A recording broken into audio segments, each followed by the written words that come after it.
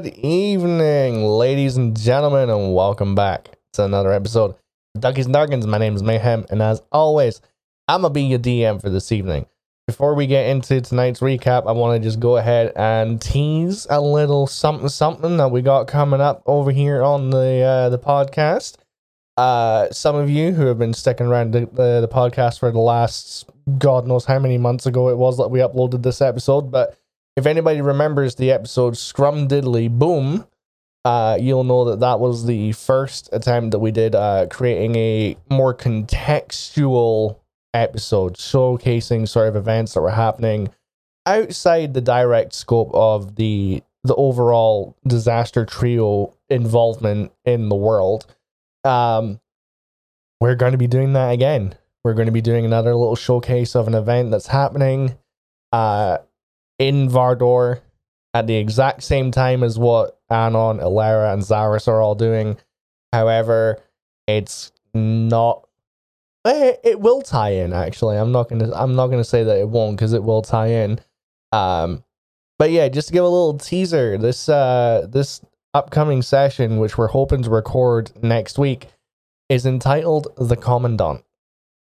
So I know that some of the more curious members of the listener group, and one player in particular, is going to be very interested to see what happens with regards to that session. I am very excited because we are going to be having returning guest players. In fact, it's the same 3 players as Scrum Diddly Boom. They're just playing completely different characters.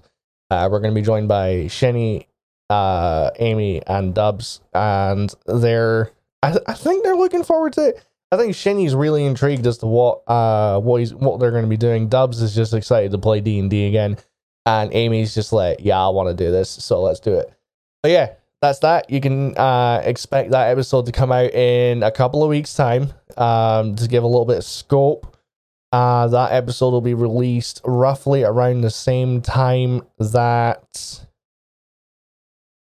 the Disaster Trio are returning home to Amdale. So, got a good couple of weeks in terms of IRL timeline before that happens. But in-game timeline, it's probably only going to be a couple days. So, really excited, really looking forward to this. So, be on the lookout for that. Now, to recap last session, the party have successfully completed their journey to the Vardorian Theocracy, stumbling along the pristine and tranquil mountainscape that houses all of the temples and the small little township civilizations within each sector of worship amongst the cavernous spaces embedded in the rock. And yeah, I think that's pretty much the recap. It was a really chill session. They helped out some Crownsguard in the midst of battle. Elerra stumbled across a familiar Crownsguard face who got promoted to sergeant, and I always said at the beginning of this campaign, there's going to be tiny little threads that keep coming back and getting reconnected, and it's little details like that I really think makes things more relatable. But anywho, disclaimer to all of my players before we get into the session: tonight is completely dictated by what you guys want to do and where you guys want to go. If you guys want to go to start to kickstart one of the many objectives that you guys have got ahead of you, that's cool. If you guys want to explore, be my guest. So, Disaster Trio, as you continue riding onwards towards the steadily inclining road that leads to the heart of the Theocracy, passing not heavy footfall traffic, but just modest amounts of people coming and going. What are you guys doing?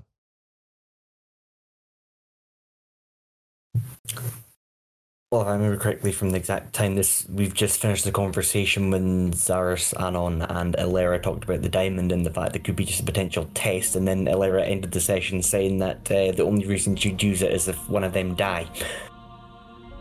Yeah, that was a conversation. Yeah. So You forgot about that already, DM? No. I hadn't forgotten about it. I mean, come on. It was only a week ago. So it would just be at that point where Elerra's just said that and she doesn't know what the reaction would be. But then Elerra just mentioned that comment. It's like, yeah, there'd be one reason I'd use it, and if one of you guys die, then definitely I'm using it. And that's where it would have left off. So I don't know what exactly if there's any tension at the moment, if there's any concern towards Elerra after saying this. So because I just sort of did it before you, like, right at the end. So it's. I rolled for horniness and I'm massively disappointed. Anyway, carry on.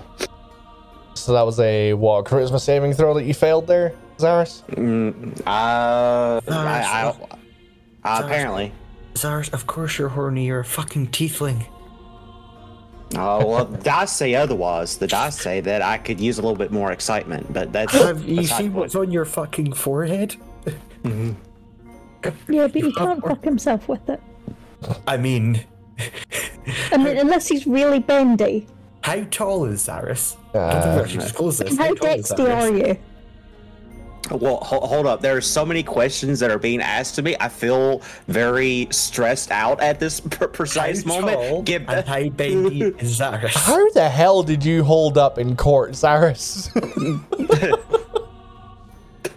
Through sheer dumb luck. I mean, I presume he is a bit bendy because he's like being flexible by taking his fucking trousers off. Well, okay, all right. How good is your acrobatics? Okay, so first off, skip it on leg day.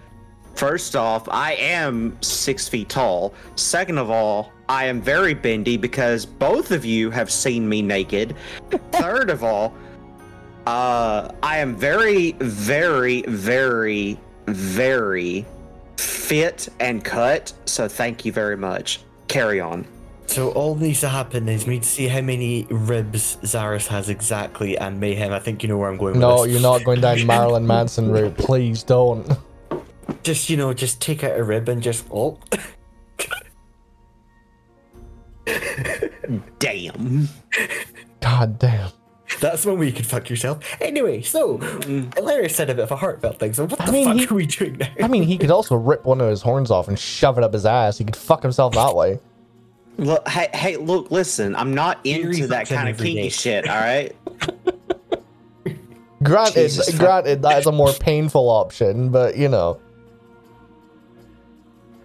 I say we don't kink shame, but I mean... No, we don't kink shame. We do not kink shame on this podcast unless kink shaming is unless that's your kink, in which case you should be very ashamed. No, my kink is to be the one doing the fucking, not getting fucked. Oh, Thank you very much. So, no. Nope, not saying it. Not saying it. You lost for words there, Mayhem? All right, cool. I think it's my turn rather than Shinny's, but okay. Look, listen, I like what I like. Leave me be. And we love you for it. I mean, are we really going to trust a man that's sexually attracted to Doritos? Look, shut the fuck up. Just because I'm a fat ass in IRL. That's not what I was getting at. You said at the end of the session that you had a sexual attraction to Doritos. I forgot you said that. Yes, and there's nothing wrong with that. Fuck off. Anyhow. Go for that taggy cheese, it's real mature. I'm gonna fucking murder you. Anyhow. What in session? What are you three doing? Well, IRL, I'm disappointed. It's very sad now. But anyway. IRL, I have more questions. You left the call when Sarah said that. I remember the time you said that. You left the VC. It's like, oh. Yeah. And then made him going, why is my fiance just said, what the fuck? What have you guys done? Anyway, so Elerra put the diamond back in the pocket after saying what she said, and I don't think she's saying much at the moment. She's just sort of looking around the area. I think Anon feels touched, but she doesn't know what to do with this information. Okay, so we're all going to awkwardly ignore it. Fantastic. Well, I didn't say anything. Are you saying that in character, or are you saying that in your head? Or are you saying in your head? My bad. No, I'm saying that in my head.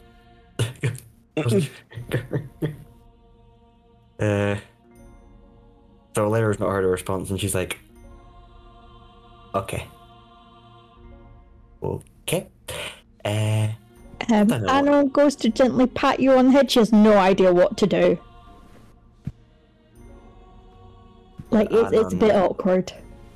Anon, that really doesn't suit you. I know.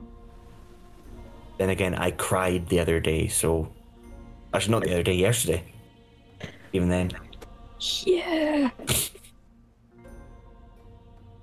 Maybe we should go to a bar. I mean, I'd like to get... There's got to be like a wine god or something here, right? I appreciate the fucking, I'd like to roll a get her religion energy. check to check. Go ahead. As you do that, Elerra's gonna be like, I still want to do something here. I mean, Canaverous asked me to look into the oracles, so I want to get the bearings first and then see why the oracles are going mad. DM, this definitely was a place about the I have oracles. no idea. Oh my god, Anon. What's a god? Yeah, okay, so as you're backwards. as you're riding along, as you're getting as you're ascending this slowly twisting and winding and elevating path, you're joking about finding a god of wine, and all of a sudden it dawns on you, you have absolutely no fucking idea what a god is. While I appreciate the go-getter attitude, Anon, I did sort of say to Canaverous I would look into the oracles going mad. And out of session DM, this was the place the oracles were, or is it further beyond? No, Right. it's in the Theocracy, yeah. Yeah. Canaverous So- did ask me to look into this, so I want So to give a little bit more detail, because I don't think I explained this in the ending dialogue of last session. A lot of the world's gods are represented in the Theocracy. You've got different degrees of familiarity, is what I'll label it as. So the Deliverer is going to be more familiar to people in terms of knowledge than, say, the Dawnfather or Tiamat or Lolth or Asmodeus.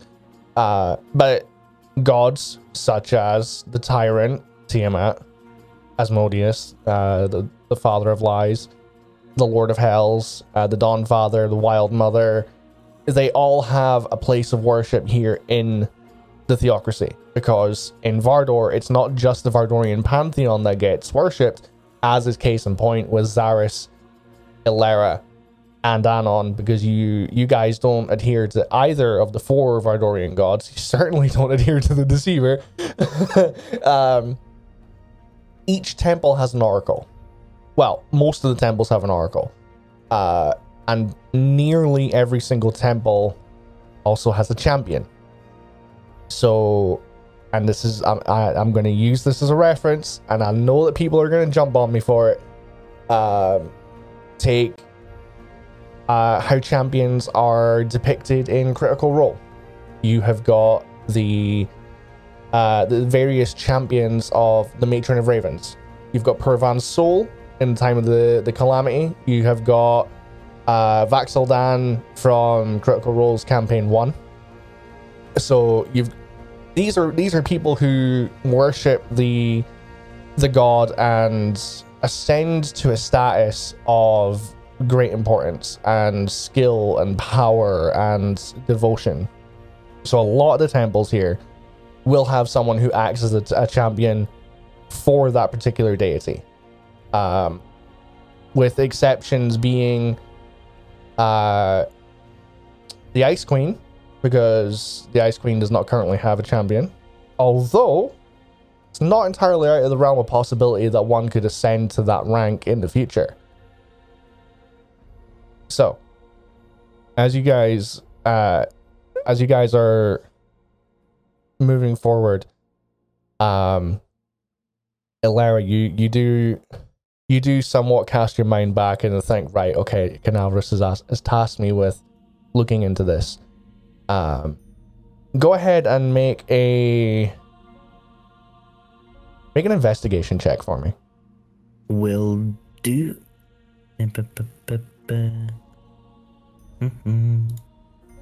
That's a negative, Ghost Rider. Have you got no modifier for investigation? Last I checked, yep, it's a straight 0. Damn. Okay. So I got to choose. So yeah.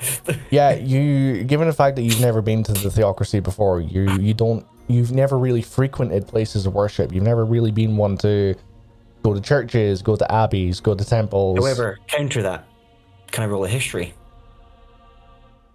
Yeah, I'll allow you to roll history. It'll give you a slightly different. Because I don't know about the place. However, if I would recognize any sort of styles or artwork or carvings or statues or something? Sure. Read up on it or heard about this on my hands, or okay. So that's a 3, so no. Okay, so I'll combine your 2 and your 3. So 5 in general for investigation and history. You've never been one to visit places of worship because it's never been something that you've centered around your life. So you don't know in your own mind where to go to start looking in order to track down an oracle. You don't even know how to conduct yourself around one, or you've got like the basest knowledge of what an oracle is. You know that they are someone who acts as a link between the material and the divine. So to give an extreme, and I'm talking extreme example of that, if you want to break it down to what this person's base function is, you could technically classify the Grand Seer as an oracle. Like, he puts oracles to shame. He has literally seen the gods, and he has the power to see the gods pretty much whenever he wants. But he can be classified as an oracle. Gotcha. So, Anon, forgive me for bringing up this background of yours, but you even know this place or know how this place would act because of your past? And you too, Zars, do you have any knowledge of the heck this place is? I've heard about it, From what I can remember. Okay. Zar? And I mean, I know you like to sort of study up on things and know a lot of stuff, so have you ever been or heard or know anything about how this place runs?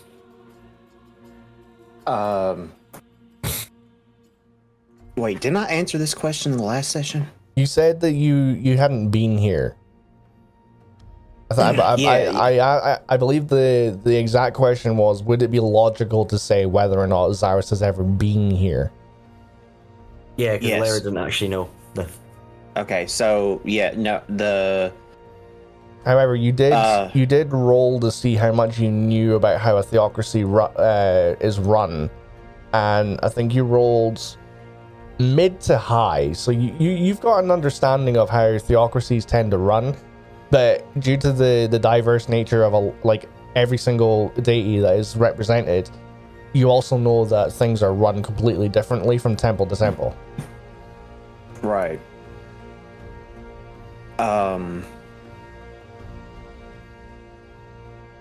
GM, could I roll a perception? Sure, go ahead. And I'll say what I want to roll it on first. I want to see if I'm hearing any names of certain deities being said, or if I'm seeing any figures of certain deities that I may or may not recognize. Okay, so I'll say just to see if this area is like run by one deity or if it's multiple deities. Okay, so kind of thing. Whilst you're rolling, I'll go ahead and describe the area that you're currently in. So right now you're converging on the path that leads up to the first of these civilization-based temples, or settlements that you can see embedded in the rock face of the mountains. This is, imagine like a very open country road that slowly narrows in to the base of a mountain, and then it's a decently wide pathway it could allow for horse and cart maybe to abreast at a push to travel, along it. But you're watching as there's people making their way carrying baskets, there's people on horseback, there's people that are literally sat with their feet dangling off the ledge, just chilling at the side of this path, looking out over the views, over the sprawling grasslands that make up the valley between each part of the mountain range. It's not, like I said, it's not a busy place right now. But you do catch with a dirty 20, you do catch snippets of conversation as you're making your way through and past various groups of people. You hear two males that are, like I said, they're sat on the ledge of this road, just chilling out. You see them eating what appears to be just a small pastry filled with like meat and potatoes. It's midday. You can assume it's around lunchtime. You hear one of the males say that there's been more and more people flocking to the Theocracy, with particular increased foot traffic going to the Temple of Creation. Let me pull up the document, because I did actually specify three here. Where the fuck did I put it? Okay, so you overhear the male, and this is just within like a couple of seconds as you're slowly going past him. You hear him specify that there's been more and more people going to the Temple of Creation, the Temple of Renewal, and there's been people going to the Crucible as well. So with a dirty 20 on perception, I'll say you've rolled decently enough to you can somewhat piece together the temples that those the gods that those temples serve. So the Temple of Renewal rings in your head to be Ash, the Vardorian goddess of birth, fertility, life, love, joy. She's essentially Vardor's version of Freya. The temple, the Crucible, is the Conqueror. It's Saturn, and the Temple of Creation is the Deliverer. So Deliverer for Creation, Ash for Renewal, and Conquer for Crucible? Yeah. All right, so right off the bat, out of character, we're skipping the Crucible because I don't want to play no PvP right now. Thank you. Got it. Cool. God damn, Lars. So, I will... Sorry, go on. I think Tony sneezed there. No. No. So Elerra would be passing that information. Actually, yeah, no. To save them doing the role, Elerra would pass on information of Theocracy, Creation, Renewal, Crucible. If I remember right, Creation was no, it wasn't Ash. It was Deliverer for Creation. Crucible was Conquer. And Renewal was Ash. I thought it would be more like one deity in an area. I am really uncultured. Elerra, I'll say with a dirty 20 as well. You're scanning around, and it's not just your auditory perception that you're using here, it's your visual. You're looking at sights. So you guys are currently traveling north, just straight up north. You look to your right about 45 degrees, and you can see way off in the distance, past the valley that these two mountains create. You can see that there is a floating, well, I'd say floating, it's suspended by like pillars of rock and stone.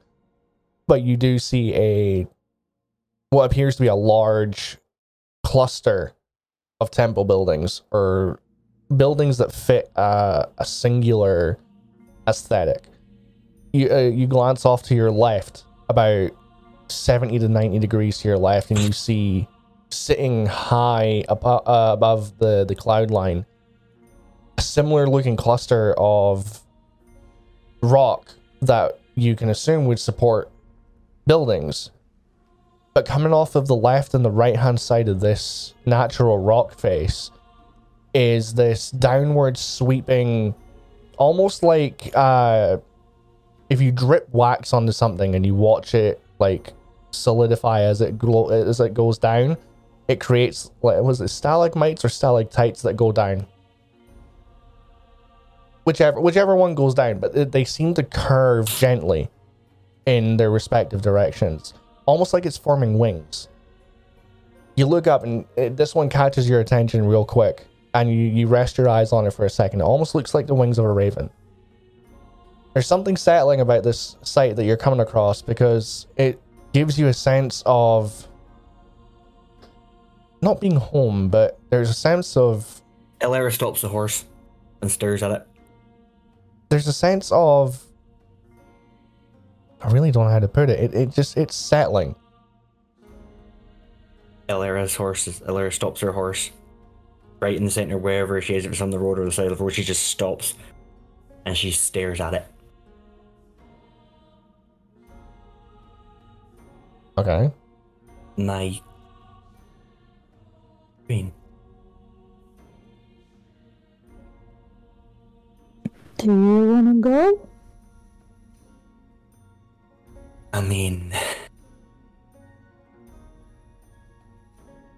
what do you guys think? Something about this place feels not off, but calming. Anna, what's your passive perception? 11. Oh, well, okay, 11. I'll say that you notice it just as it's leaving your peripheral. What coming towards you, like passing you on the right hand side, you see this average height, slim with a slight hourglass figure female, dressed in black satin robes. She's passing the three of you. But what you notice as she draws, and just as she passes shoulder level with you, is her earring. Her earring of a spider. Large, pristine, shining silver earring that doesn't hang in a hoop. It's one of these ones that coils around the shape of the ear, with the body of the with the body of the arachnid sort of like sticking out. So it's the legs that are coiling around her ear. And it's fitted to her ear, almost like it's specifically molded for her the shape of her particular ear and head. But it also gives a sense of it's fused to her as well. It's part of her, and she wears it with pride. She wears it as an identifier, as a vanity piece. But it's that small detail that you catch just as she's going past you and leaving your peripheral vision. That's a nice earring. So Loth's here too, that's fun. But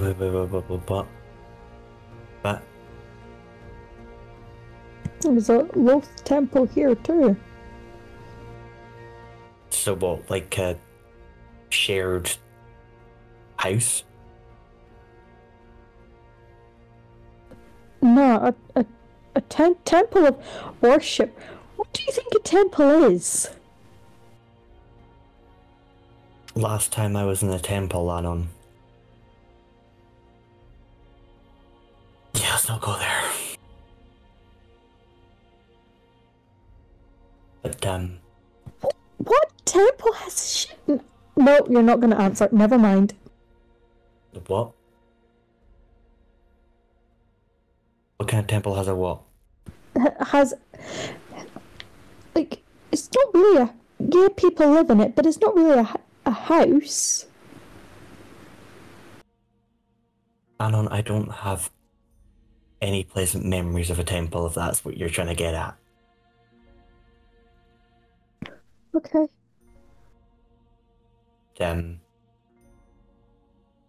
I kind of feel like I should go to this one over here. But Let's go. there is I know you guys have more understanding than I do. Is it not safe? What's the word I'm looking for here? Is it normal for people who worship other deities to be in another temple? Or is To that visit, like yes. so they wouldn't like try and do hocus pocus conversion fucking shit? Or, Yeah, I think you'd need a valid reason to go, but you know, sometimes that you don't have a choice of temples. You just, when you need to worship, you just go to the nearest one and hope for the best. I'm not gonna lie, I do want to go to this temple here with the what looks like a raven, but thing is, this just feels calm, and that don't sit right with me.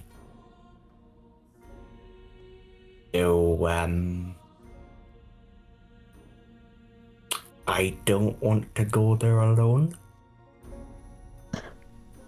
I'll come with you. And Elerra is just going to sort of slowly turn her head over to Zaris with a sort of look of, I don't know what's going on here. But she's just gonna sort of slowly sort of look towards Zaris. And would you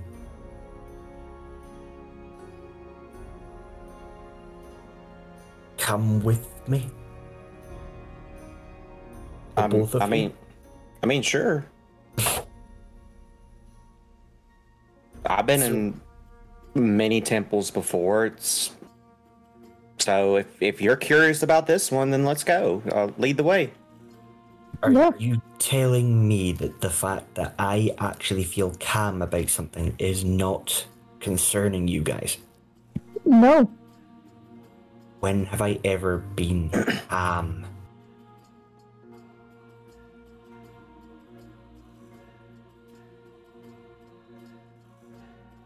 When have I ever been calm, guys? I think it's more the lines of that the reason of your being calm is a sense of tranquility. What? Tranquility, familiarity. It's a feeling of that you notice something. It felt familiar to you in some way, and your body instinctively relaxed. So it's nothing uncommon. It happens all the time. You'll have to forgive me. I'm just not used to this. I mean, it's fun. Your curiosity is piqued as to why that you felt this overly powerful sense of calm from something that is familiar to you or feels familiar. So it's only natural to go in and explore it. So Call me paranoid, but you're not the slightest bit concerned? Nope. no, not at all.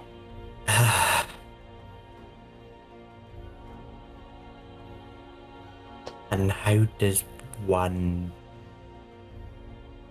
approach it? To the front door. Yeah, I was going to say you start by turning in the direction facing the temple and you start walking. Not what I meant. I mean, guys, the last time I was in the temple, I killed 3 people.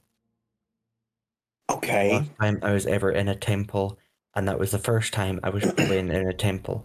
Unless there's one from childhood, but I don't fucking remember if there has been one there. So I don't really know the right way to act. Well, Now, if I'm to be more as I keep being told, transparent and let the actual true Elerra show herself, then I need to kind of show these weaknesses. Okay. So, I got an idea. We're gonna play a game, Elerra. We're gonna play a game. outer session, is this in session or outer session? This is it. This is in session. This is in that's session. fine. I just wanted to clarify that one. Okay. Yeah. So, Elerra, we're gonna play a little game. Okay. So, do you remember that fancy dinner the three of us had, where Anon was teaching you the proper ways of using the forks and spoons in order to eat your meal? Yeah, I think she said it was the knife on the left hand and the spoon on the right. Oh wait, no, it was the fork on the left. It was the knife on the right, and Oh, you got the gist, though. You outside to the inside. From what you know the Yes, gist, exactly. though, right? Yeah, you know the gist, though, right? You understand that she was trying to teach you something that you had never experienced before, right? But you've already taught me a couple of things, Iris, so it wouldn't be fair to ask any more teachings.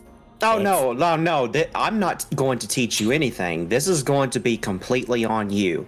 So we're going to play a game, okay? Here's the rules of the game. We're going to treat this exactly the same way that we did at that fancy dinner. You're going to approach the temple. You're going to walk in. And you're going to act as if nothing is going on. You're just going to walk in casually, kind of just look around, whatnot. I'm going to give you a max of 3 questions that you can ask, if that, for whatever reason, you need to ask them. If you go into this temple and you ask less than the 3 questions, and you come out of that temple feeling rejuvenated, calm, and collected, and have learned at least one thing, and I mean actually learn one thing, not some bullshit thing, don't go in and make a joke or anything about it, but legitimately learn one thing about the temple, I'll give you a plat.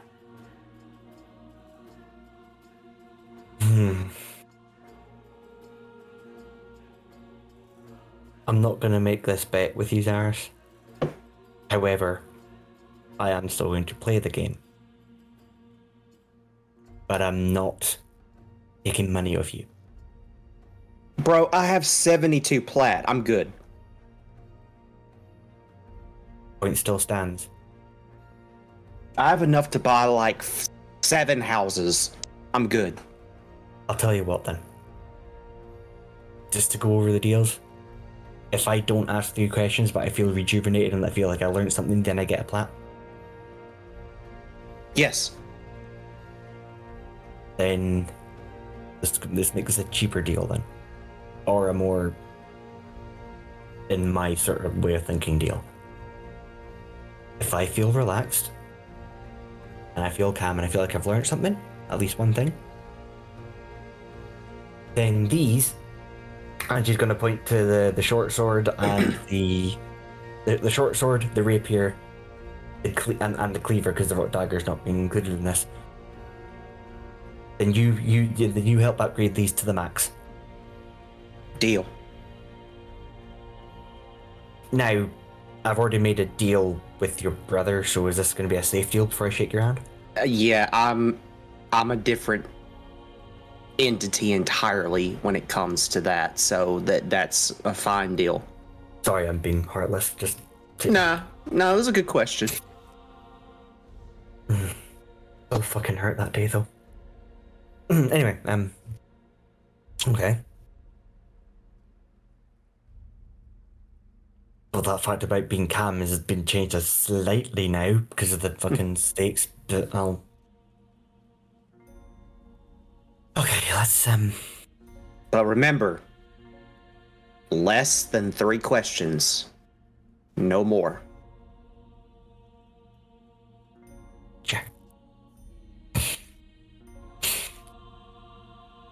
Then, So? So Let's go. is that what you're doing? You're making your way to that temple, Elerra? nah, just joshing with you. I'm not going to bother at all. No, because if I remember correctly, at the end of the last session, you guys did mention that it would be a good idea for you to find somewhere to stay, so that you've got lodgings. But What time just now, Mayhem? It's a little after midday. Midday. It's going to take you about an hour to get to that temple. It's a long walk. And then it'll probably be like half an hour to an hour in the actual temple itself, then an hour back to find a place of accommodation. So, Well, depends on. I will pass that on to my party. Depends on what you stumble across on your journey through the surrounding areas. I say we go to the temple. We go and explore, let you have ease of mind. Get that out of the way now. By the time we get done, we will be able to come back and it will be close, if not already dark. We can go find us an inn immediately afterwards, get us a couple of drinks for a long journey, and go and get some sleep, and then settle our matters at tomorrow. Session, you guys okay with that? I'm okay with that. Yep. Fine with me. Fine with me. Back in session. Okay. So yeah, okay. So, this whole conversation has been whilst you've been walking. So you're walking and talking essentially at this point. During this whole time, you've seen a whole different spattering of people coming and going around this place. You've seen people that carry themselves in various different ways. You've got your typical civilians, elves, halflings, gnomes, dwarves, humans, dragonborns. You've got a couple of tabaxi. You've got maybe one or two leonins that are scattered around the hundreds of people that you guys are seeing during your walk and talk. A lot of them are dressed in just standard civvy clothes. Cloth, normal shirts, jackets, trousers, pants, whatever you want to call them.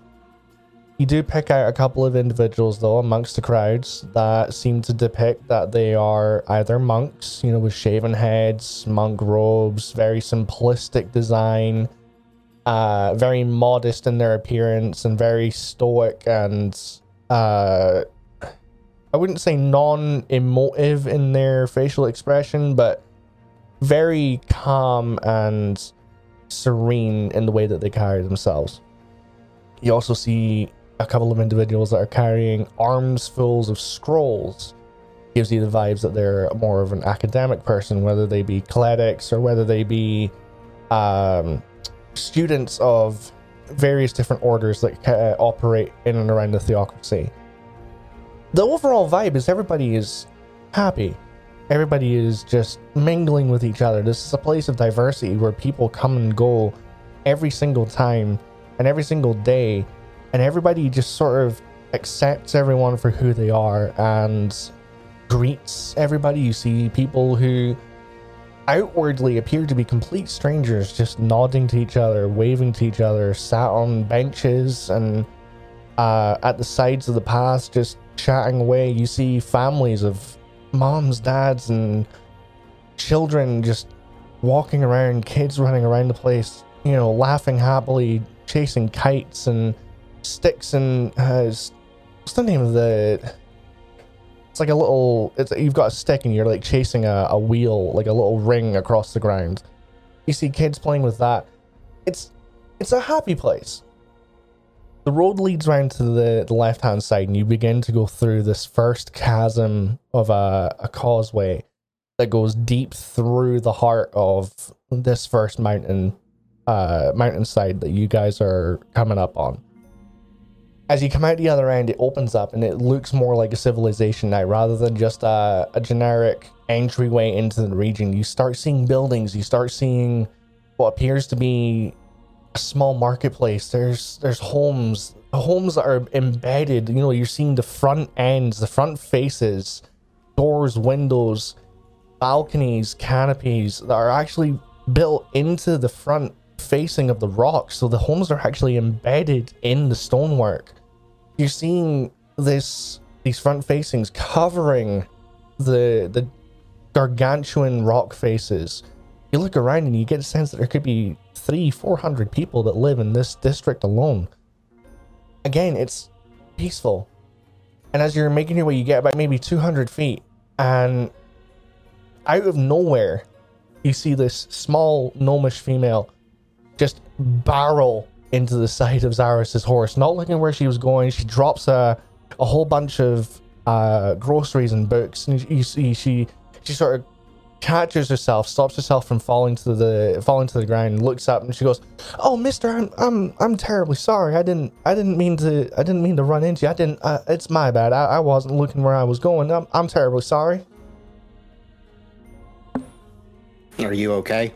Yeah, I'm fine. You see, she bends down and she starts picking up all this stuff. You see, she's got a couple of bread rolls. She's got a couple of handfuls of potatoes. She's got just general groceries, and she starts picking up her books and her scrolls and stuff like that. You see her now. She's dressed in just a sort of like a sandy colored shirt. She's got her hair tied back into a short bun. She's got a pair of spectacles on, dressed in what looks to be like hand-me-down trousers and these simple leather shoes that she's got on. She's not got like fancy clothing, but she looks as though she's put effort into the way that she looks, and she picks everything up and she just gives you a very brief nod and scuttles away quite quietly.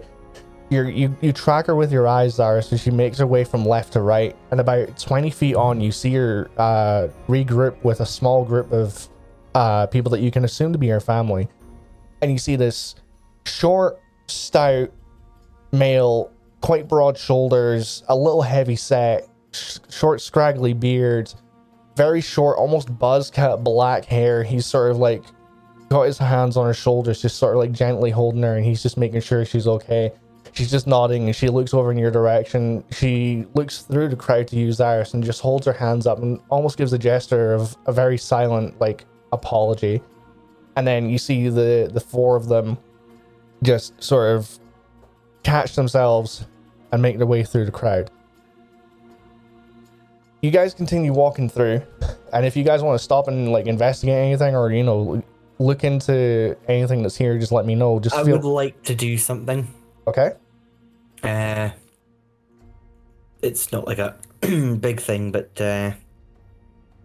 I would like to roll a history check on if I have any memory of this similar sort of setting. I know at the entrance to the place it was different. However, as I'm doing this roll, Elerra's having a tiny flashback, but a tear comes out, but the main point is I want to do a history check if Elerra recognizes area. So I will roll that just now. Should be coming through any minute now. That's a 12. But her head is hurting a bit, so that would be sort of a disadvantage, and then the tear and the flashback, and yeah. Hold up, give me a second. Oh, okay.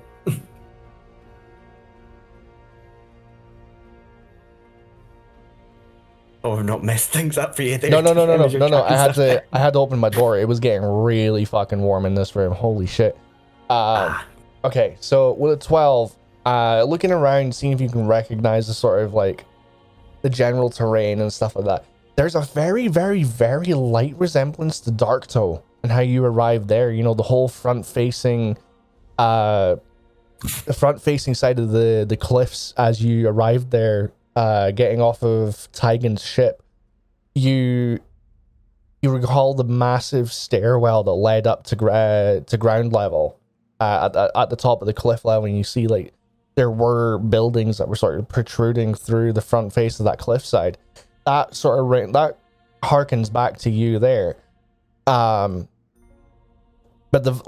you remember Darktoe. The vibe was seedy, it was grimy, it was grungy, it was scumbag city. This is the complete and total opposite. That's the only sort of like semblance that you're getting though in terms of familiarity, is just the general layout of the terrain and how it very lightly resembles what you saw in Darktow. Okay. As you guys push forward, you begin noticing that the clusters of these buildings becomes more and more frequent. Again, giving you the sense that there's a very large chunk of the population that lives and resides here. There's also a couple of buildings that looks to be like schools, whether it be for younger students or kids or early adolescents. You're not entirely sure, but you start seeing what looks to be playgrounds. There's kids, running around, playing games, hanging out, just, being supervised by adults. There definitely is a neighborhood-esque feel to this location. Again, you push on for another 10 to 15 minutes and you sort of come out the other side. You start exiting that sort of location, and it gets a little quieter, and it converges back onto this path that sort of twists away from the mountain, starts stemming a little more off the beaten path. It leads you on for another 5-10 minutes, and this path is covered in vines. It's covered in low-hanging ivy, just foliage dripping off it, almost like candle wax. You follow it on, and Elerra, you do all three of you eventually, sorry, I cannot words today. Holy shit. Elerra, the temple that you saw before starts to loom around the corner into your vision. And it's above the cloud line. So you guys have been ascending this entire time. It's suspended by what appears to be thick columns of rock that connect to the various portions of the mountainside. The temple itself is actually 3 stories high, with a simple stone bridge acting as the main entry path. And on either side of the building, Elerra, you get a better look at the stonework that hangs off almost in that formation of the wings. You see the blackened stone that makes it up, naturally eroded to the point where it does have that sort of layered effect with the feathers of a raven or a crow. But is it that deformed where Elerra couldn't be able to tell what it is? No. Like you're far enough away from it where you can see it full perspective. You see both sides of the temple and the stonework that's cascading off of it. I meant more as in, does it actually appear to be a raven, or is it that eroded that it doesn't look like one at all? It does. Okay, so it doesn't look as though the stonework is originally designed to look like a raven, but natural erosion has just sort of given it that appearance. In fact, I'm going to pull up the image and roll 20 of like the very base generic layout that I gave this temple.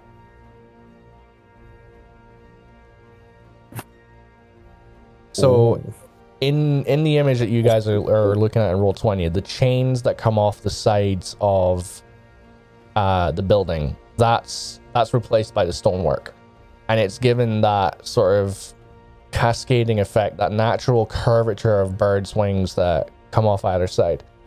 So as you reach the start of the bridge that leads to the main building of the temple, on either side of the bridge, on either side of the pathway, there are a series of statues depicting different forms of the matron of ravens. Elerra, you see the form that she normally takes when she approaches you and when she communes with you. You see this tall, elegant, slender woman draped in a cloak of feathers with a porcelain mask on. I'm gonna add something if you allow me, DM, with explanation. Yep. In pain. Although I've had very pleasant conversations with the Raven Queen, Elerra starts shaking a bit. Not like she's not trying to hide it though, so it would be noticeable if you're to look, but she starts shaking because of the familiarity of it. Okay. because she's never sort of seen anything that the Raven Queen's done in that aspect, so she is just shaking a lot. So I'm sorry to interrupt you there. No, you're fine. To add a little thing. I rolled a 19 on perception to see if I could see this shaking. I mean, she wasn't trying to hide it, so... Yeah. Yeah, but if you're shaking a little bit, it's whether or not Anon would notice. Yeah, you notice Anon. I'm gonna hold your hand. Oh. And, like, comfort. What the heck are you doing? I think this is comfort. You know, because you're shaking a bit. I didn't notice. Yeah. As you reach about halfway across the footpath of the bridge, Elerra, you look at the top story of the temple. The rooftops that are constructed of what looks like a combination of stone and wood. And it's at this point that you didn't pick up on it at first, but you see it now. There is what appears to be a very, very large, almost at first glance you could say from the wingspan of this creature, it's probably about 15, maybe 16 feet from tip to tip. It's a stone raven, entirely made of stone, wings outstretched at a 45-degree angle, and it's just soaring in a circle patrol above the roof of the temple, never flapping, wings never moving. It's arcanely just circling the top of the temple. And by the time that it comes to face the path that you're walking on, you notice these glowing yellow crystalline eyes deep set into the face of this blackened stone raven. And rather than the intimidating form that most people would look upon this as, it doesn't have that effect on you. It's not intimidating in the slightest. It just adds to that familiarity that you feel. It's almost like it's a immensely larger form of Hugin and Moonin, just patrolling around the top, about 15 to 20, maybe 25 feet above the rooftop of the temple, just at a 45-degree angle, swooping in a constant circle.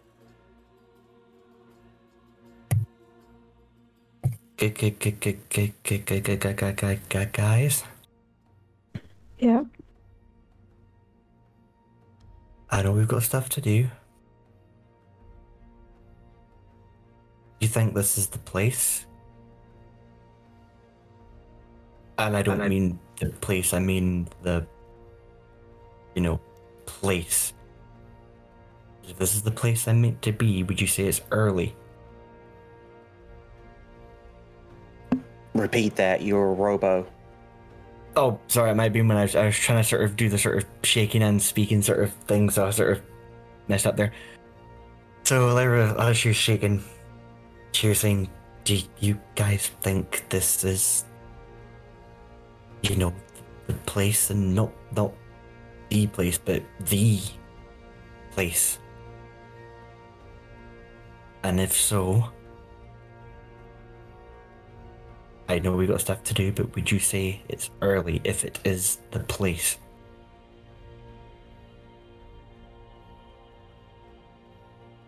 Dars, I know my queen spoke to you. Anon told me.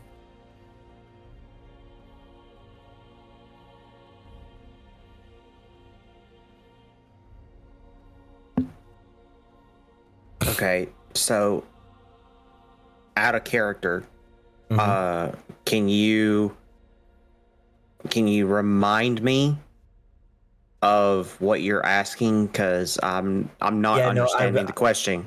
It was really meant to kind of come across that way because of the shakes and sort of I was actually shaking myself trying to do things. So essentially, Elerra is thinking, is this the temple that you and Anon were told to escort Elerra to? And and that she knows that because Anon told Elerra about, Raven Queen spoke to bring her to a temple in Theocracy. So she's like, do you think this is the place? And if it is, I know we've got stuff to do, but would you say it's early? Or would it be more a case of when the time's when the time's ready, it'll happen, whatever kind of thing? Is essentially what she's trying to get at. Okay, so It's more just for reassurance and comfort, really, is what she's looking for. Then again, this is all new to her. You got to remember, so she's never been in these places. Like, well, it's not even that. I think it's the fact that we don't even know which temple that we were supposed to take you to. We were just told to bring you here, and that you would just know. You would just know. Yeah. In the back of Elera's mind, she is calm, but bearing in mind this is all still new to her, like doing it for her benefit. She's done it like for jobs, going into temples and killing folks, but she's never done it for something to actually benefit her. So she's just more thinking, do you think this could be a place, kind of thing. But as I said, she doesn't know what to expect or what to hear or what you guys think. So well, Zaris is going to tell you in character that exactly what I just said out of character. We don't know because we were just told to bring you here and that you would just know where to go. So if this is what you feel is the area where you're supposed to go, then this is it. But that's what she said, was that you would know where to go. All we had to do was take you here. Elerra stopped shaking a bit. Deep breath in. Breath out. I squeeze your hand. I'm just here to ask no more than 3 questions and get some shiny new upgrades on all my weapons. And to be calm when I leave here. Anything else happens? Fuck it. I doubt it will. Call it paranoia. That's DM, what's the time just now? It's probably about just after 1 in the afternoon. It's taking you guys about an hour to get here. We can't be here long anyway because we need to find a place. Not long. Let me rephrase that whole bit. We still need to find a place. So I still need to. Words.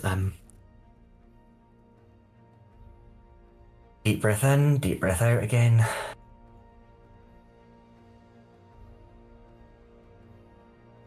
Do we just? Do I just? Do I? No, I. We. Do I? No, we. Do I? I. No, do we? Just walk in, or do we knock? We just walk in the door. Just like that. Just like that.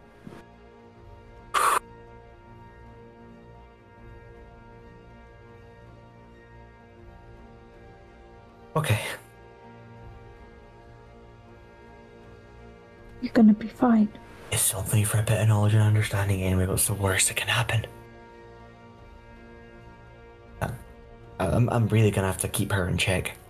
And she's saying that about herself. And Elerra slowly starts to walk there. Okay. You come to about the 3/4 mark on the pathway. You're about 20 feet away from the door. When you hear this, you look up and the raven that's been circling now sits perched on top of the rooftop. Wings tucked in, eyes level, just looking out across the horizon. But once you saw, just moments ago, those eyes being glowing yellow, bright as the sun, there's no light or color to them. They're just dim. Normally, Elerra's instinct would be, if something changed like that, would be to get her weapon ready. However, because she's this whole place, she's felt calm. She doesn't do that. And she just looks back at the eyes that have changed color and she's like, hello? This raven's like, its head is like perfectly level. It's not looking at you, it's just looking out. As you approach the front door, you realize that there isn't a door, it's just an archway that leads in. And the temple is this large, open mixture of stone floors. You see patches of marble, granite, sandstone, all natural stones just mingling in together, one and the same, in just this pattern that twists and turns and circles and swirls. And the entry room is filled with stone columns that support the ceiling. Rows of about maybe 5 or 10, and there's like 3 rows each. And there's prayer mats all over the floor, spaced out evenly. Walking, pacing the entire span of the first floor, you see this female Aarakocra, bleach white feathers with coal eyes, dressed in a feathered mantle and cloak that just rings of lavish and exquisiteness. This is a beautiful dress piece, and the entire body language of this Aarakocra is that she is just watching over those who reside in the temple, watching over their prayer, making sure that everybody is tended to. You see a handful of clerics sort of silently and quietly just walking around the temple floor, making sure candles are still lit, retrieving offerings from the small dishes that are spaced out along the 4 different walls, tending to people who need assistance. So, as is the case with the entirety of this session, I'm leaving everything that happens entirely in all of your hands. What are people leaving as offerings? Go ahead and make a perception check. 4. I have no idea. At first glance, the offerings just seem to be knickknacks to you. How far is this person? She's about 20 feet, a little bit off to your right hand side. Elerra is going to slowly walk towards them, but not trying to be quiet. She's just going to slowly walk so she can be heard. And she's going to be like, excuse me? You watch, you see the Aarakocra slowly turn her attention in your direction. Yes. I apologize for disturbing you. Before I even begin to start asking things and whatnot, I would like to try and demonstrate something to you, if you would permit it. Go ahead and make a persuasion check. No, that's not the dice I meant to roll. Persuasion, you say, yeah? Yep, DC 11. Okay. Persuasion's one of the good ones here. That's a 17. Beautiful. You see, she tucks her hands behind her back, like in behind her mantle, so she's got this very gentle but still holds an authoritative presence in her stance. You see now that she has got little speckles of grey, black, and brown at the tips of all of her feathers. Just to be silly, what species did you say they were? She is an Aarakocra. So she is a bird person. Just wanted to double check that one. You see, as she sort of shifts her posture towards you, she sort of uprights herself. She sort of rocks her shoulders ever so slightly back and says, "Of course, I have all the time in the world for those that come to see the matron." what you were going to see, Anon and Zaris, Elerra's going to kneel. She is going to take her rapier out, put it in front of her. And then the ring with the ring of ravens, she's going to summon Hunan and Moonin to just sort of perch themselves next to her. And Elerra is just going to say, it's probably going to make no sense, or be a bit random. My name is Elerra Adaragon. I have lived a very violent life. I was killed. The matron of ravens resurrected me. And she's granted me the task of taking down a very, very powerful deity. I have never, until I was, even after resurrection, I didn't directly speak to my queen. And only within the past couple of months have we had proper conversations. I have been sent on a trial of sorts. And I've never... Yes, I have spoken to her quite a few times. However, and Elerra is just... She's not going to cry, but she's going to sound like she is. But she's not crying. However,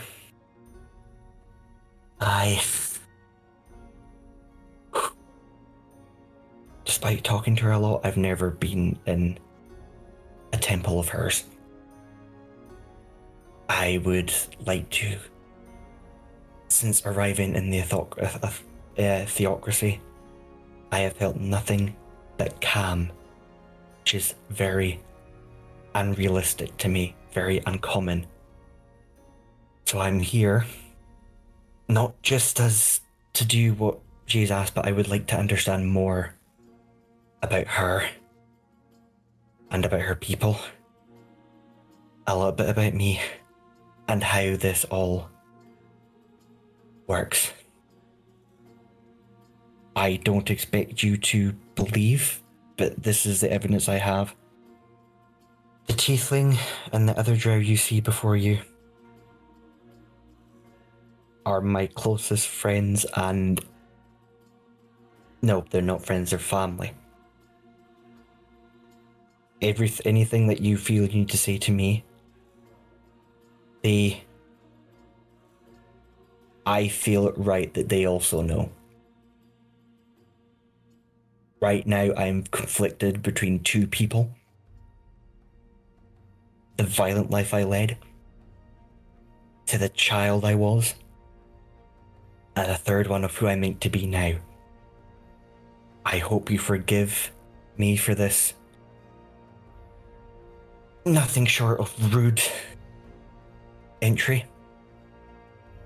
But I hope that you can forgive me at least, and even give me a little bit of help in understanding this.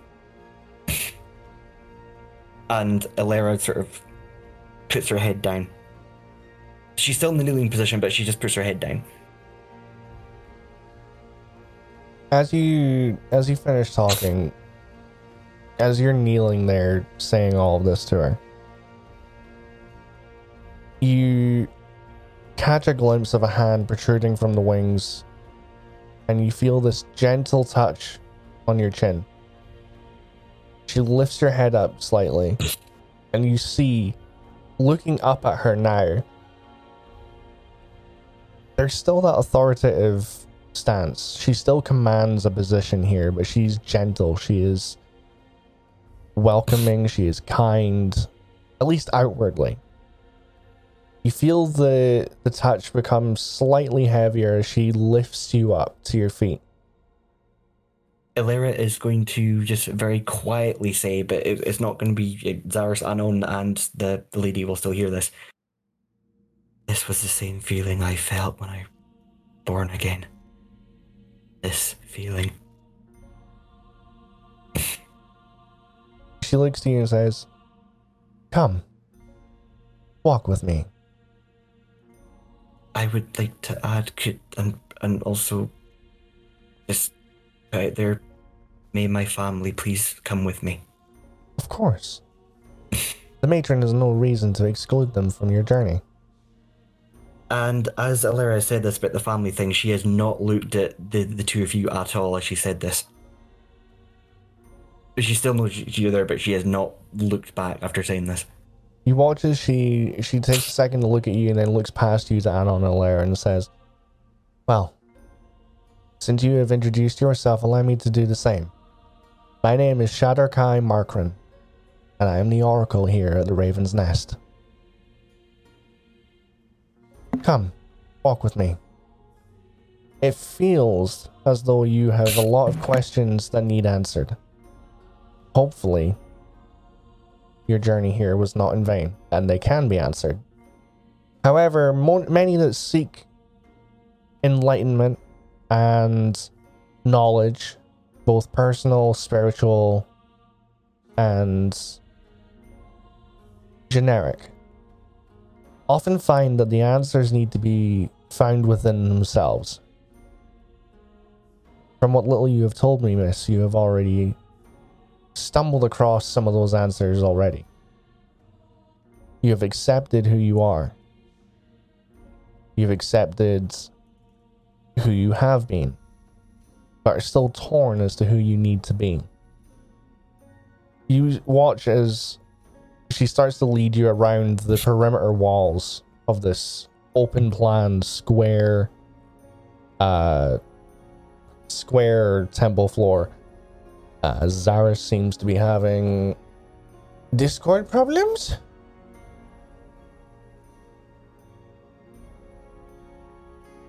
Zaris, can you hear us? I can now. Okay. Yeah, like the last minute and a half to 2 minutes was nothing but robo and then silence. Have you updated Discord?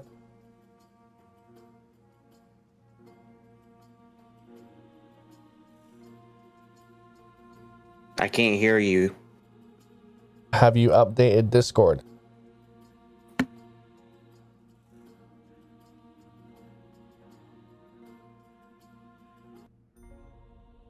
Alright, sorry listeners. Technological problems are just very quickly sorted out there. So, like I was saying, she begins to lead you guys around the perimeter walls of the temple floor, which, as she's guiding you, you see are covered in paintings, murals, tapestries. There's tables that have got candles on them, little offering dishes, little candlesticks that holds, similar fist-sized gems. There's trinkets and niceties dotted around the place. The offering bowls seem to be about half full. You get the sense that enough people come here to make offerings and do so at a rate that keep these offering bowls somewhat full. And there's a consistency to what the offerings are. They're tiny little scraps of parchment that appear to be rolled up and tied with a piece of string. So Shadar-kai Markran begins to lead you along. She's side by side with you, Elerra. She looks to you and says, please enlighten me. You spoke of a journey and a trial. Before I add more detail onto this, Chakra, does whatever is disclosed here stay here? Like, it will not leave the temple? Of course, the sanctity of privacy is always upheld within the matron's walls.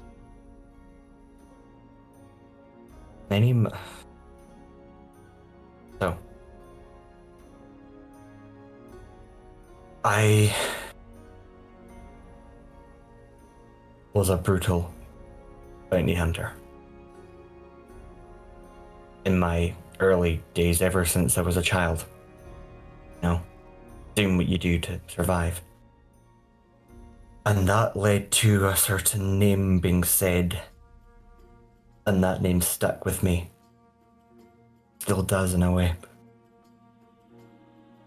That name haunts me. The things that I did under that name scares me when I look back on it. The things I have done. But there was one point when, in the middle of all that, like slap bang in the middle, it was a really wet night and had very, very minimal change on me. I went into a tavern. I remember taking a drink. Next thing I remember, vaguely lying in a ditch. And you just normally put that to the alcohol. But there was a voice. Live. Live. I didn't know who that voice was. So, you're performing contracts, killing who you can to survive, and then you end up being paired with a tiefling and another drow. And apparently you did a mission, but you don't remember that first mission because all I remember is waking up in a grave with a dagger in my chest. Same with Zaris and Anon the drow. They also had a dagger in their chest. Now that note is very... I do my best to remember, but that note is very sort of vague, and that note did not last long. Like, it was gone the minute the dagger sort of came out of us. So we just did general... Three of us just did general, bounties. We took down a crazed fucking maniac who was actually in... We think was... well, we know was quite closely tied with a lawmaster. Yeah. So that lawmaster. You guys forgive me. I'm doing my best to explain in proper details, but it has been a very long few months. It's felt more like years. So with that, Zaris had pointed out about my god and how my deity, who I never spoke to them. Because frankly, I only saw that as a dream, but we'll skip forward a bit more. We did a couple more tasks. Got quite close with a councilman. Up there. After those jobs, I spoke to her. Or more like she spoke to me. And it wasn't a pleasant start. And I don't know whether you'll believe me when I say this, but we have more of a... How to say this in a way it's going to make perfect sense. I don't speak to her as a god, and she doesn't speak to me as a child. It's more just people who know one another. And so skip forward a couple more months. We go from Dark we go to jungles, we go to other things. We also managed to end up as crown agents of the crown to the capital. Amdale, just to the top of my head, DM, right? Mm-hmm. Before I say the wrong name, yeah. We end up as agents of the crown in Amdale. And we have a bit of a name there. We took down a very corrupt,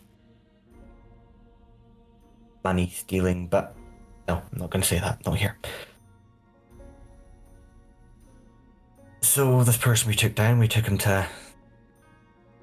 taken to court. We had to give statements, as you would, in front of all the higher ups there and the crowd, and prove that, we weren't just saying the stuff, that we actually had the evidence when we were in his place of residence, and tasked with taking him down. And right after that court case, despite me having many common conversations with ravens.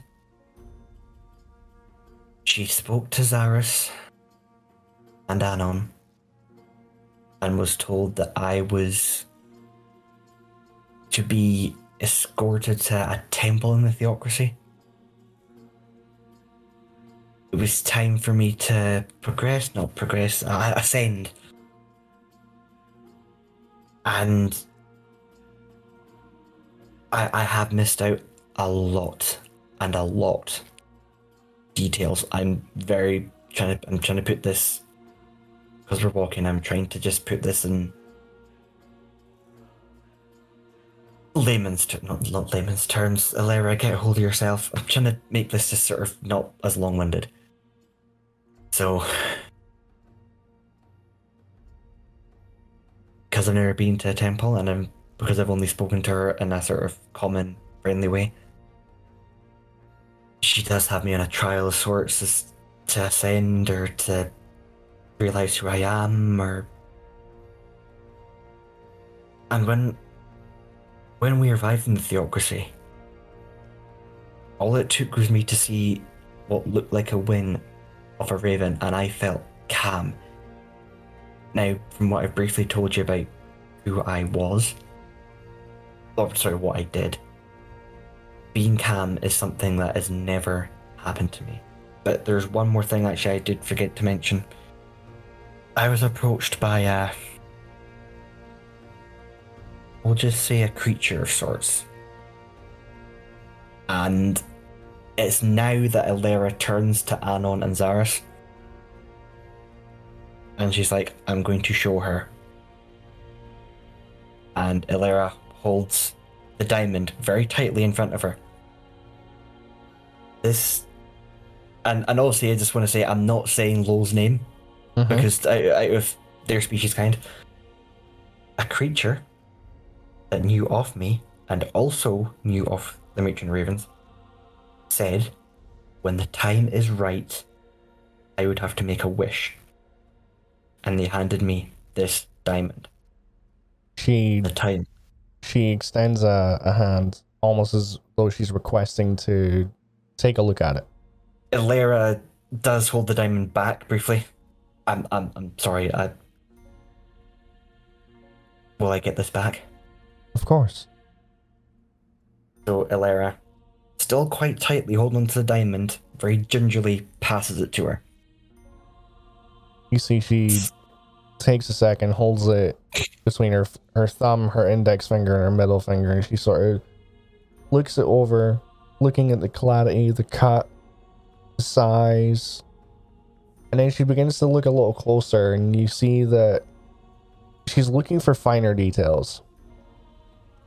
You see her eyes shift in color to this rose petal gold, or this rose goldish color.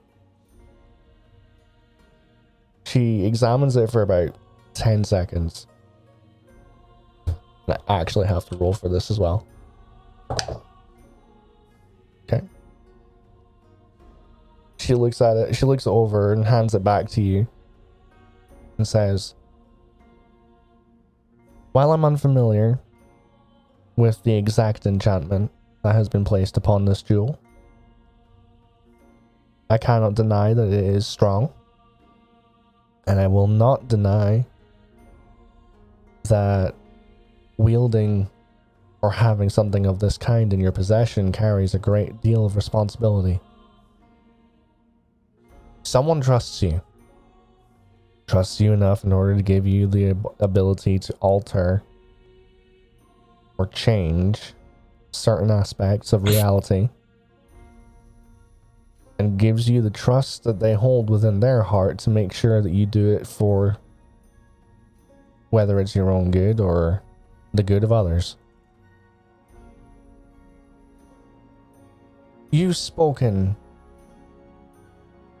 of how the Queen holds you within a regard that, forgive me for saying, sounds atypical to how she often communes with those that walk in her name.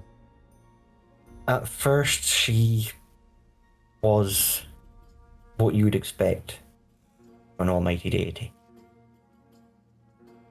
But because of my background, it was more a request to speak to me, not as an equal, but as a person.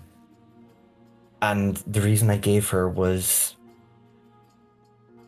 because of the bounty hunters, you need to know you can trust who you speak to, and the high authority ones sometimes aren't trustworthy. So if it was more common talk, to put it weirdly, it would make me feel so much relieved, and I really was not expecting her to follow through with this. And to be honest, until today, I forgot she did that for me. I forgot she did something different that you wouldn't normally expect a deity to do for someone, and I forgot that she did that for me. It sounds almost as though you hold the matron's favor. There Excuse me? Out of the scores of people that walk these lands and the lands beyond that follow the Matron of Ravens, I don't think I've ever met someone who holds in such high regard the favor of the Matron of Ravens, of our queen, of the one who bestows upon us second chances and allows us to carry her name across the plains. Make no mistake, carrying the mere name and worshipping the Raven Queen is no small feat. Not anyone can simply call themselves a follower. Not anyone can simply become a member of her flock. She picks out those that she deems worthy and those that she deems as being in need of her assistance. 99 times out of 100, they never make it further than visiting a temple maybe once in their lifetime. I've seen scores of people walk through these doors and sit on these prayer mats and utter empty words. Words that they feel will buy themselves passage into the realms of the divine once they leave this mortal coil.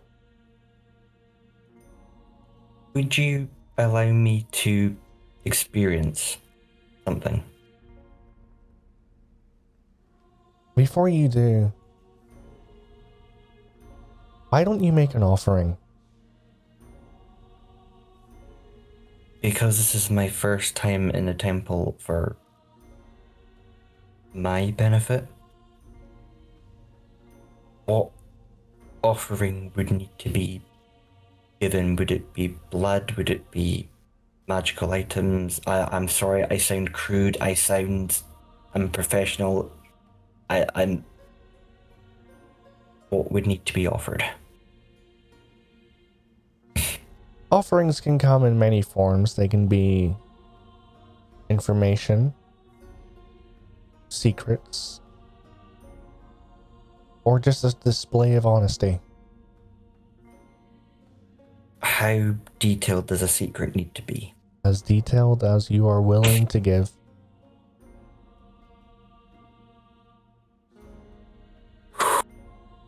I don't know if you heard the sigh there, but Elerra Yeah. has a really sort of deep sigh. And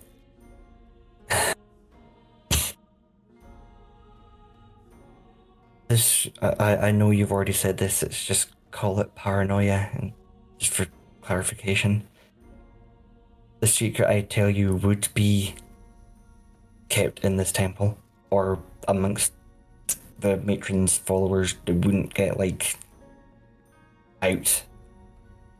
You see as she reaches over to her side, picks up a page of parchment, tears the corner off, and then gives you a small, roughly 4-inch long, pointed edged stick of charcoal, and says,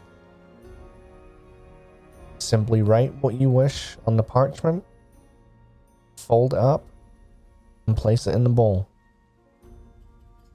The pieces are gathered at dawn and burned to ensure that no one other than you knows what has been said. Not I, not your family. No one will know what you have written. Out of session, DM, and you'll probably know 2 points I'm getting at here. Uh-huh. These secrets, is there any way that instead of written, it could be visualized? Or is that a big no-go here? You would have to roll a performance check to see how well you can visually depict what it is that you're trying to portray. If you want to go down that route, then sure, I'll allow it. Basically, it would be to give a sort of vision of a secret. In a sense where those close to Elerra would probably see it. I mean, okay, so just because that secret's meant to be burnt, so it probably wouldn't work thinking about it. No. So just because the Oracle has said that they're burned every morning at dawn doesn't mean that it's a strict rule that nobody gets to see it. You can choose. Yeah. You can choose to show Anon and Zaris if you want to. You can choose. If I got a successful performance roll, would you allow me to do the thing? You're being very vague about what the thing is, but essay that resulted in you saying "get out of my head." If that's a no-go, that's fine. I've got another thing I was thinking of anyway quite strongly. I'm gonna say no to that one. Then that is all I needed to hear. Okay, so if you can still like give a visual representation for the secret or the knowledge that you want to portray. The DC will be 12. I'm trying something out here, listeners. I'm rolling for the DCs here. I'm testing it to see how it goes, and so far it's going okay. Well, if we're not doing the visual one, we can do another visual one then. So far it's worked out okay. It's not a method that I've seen a lot of DMs using, because I'll be quite frankly honest, I'm not really the greatest at coming up with a DC. I mean, I can give like I understand the like different levels of difficulty and stuff like that, but I don't know, there's something chaotic about the random roll of a dice. Actually, here's a counter thought. Seek a third option. Would you allow me to quickly DM you? Sure. Anon, Zaris, go ahead and describe what you're doing whilst Markran and Elerra are having their conversation.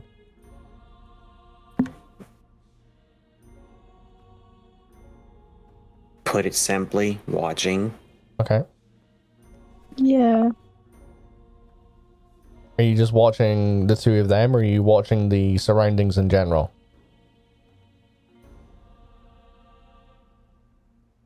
I think Anon's kind of taking a look around. She's nosy. Okay, go ahead and make a perception check then.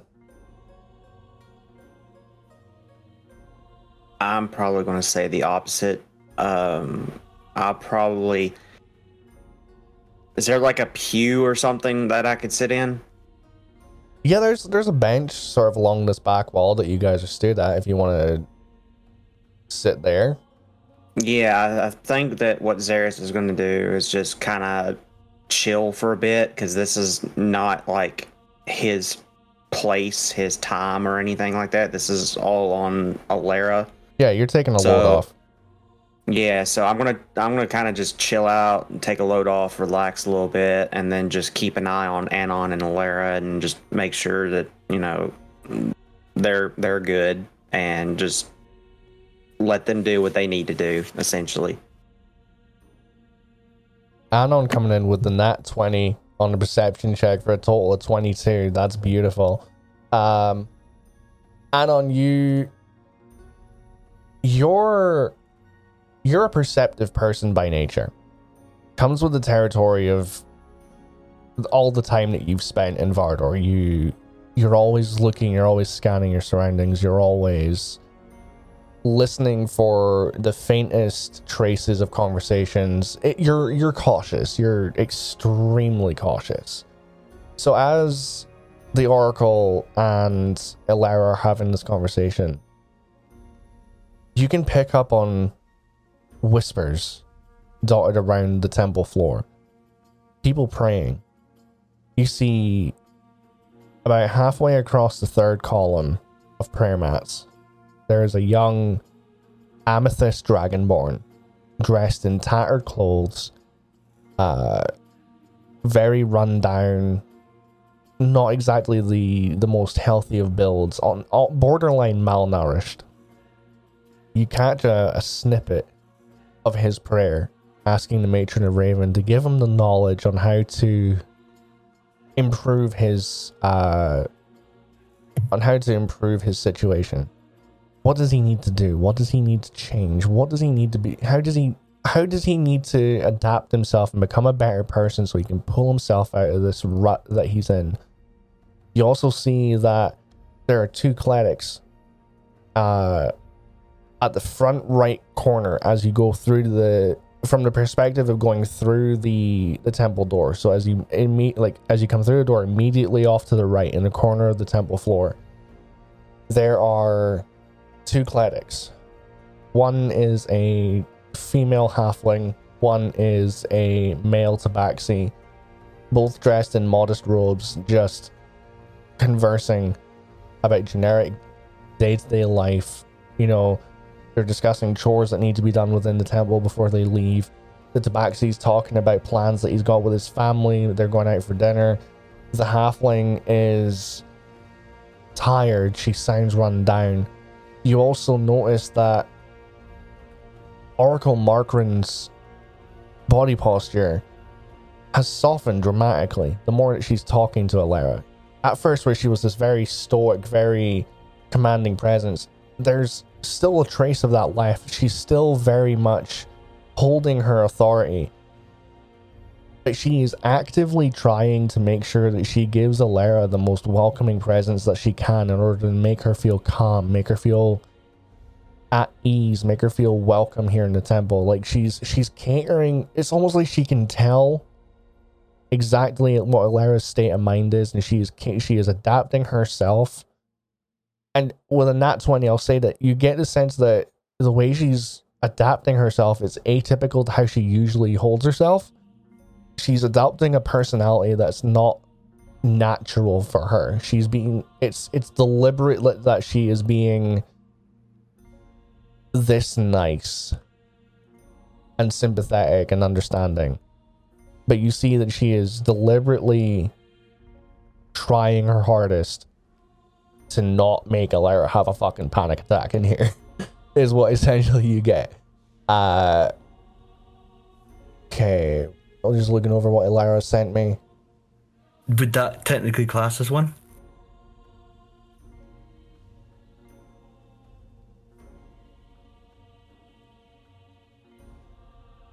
Or does that give away too much? Okay, you wouldn't be able to manifest a vision. You would be drawing a depiction on this parchment of a secret.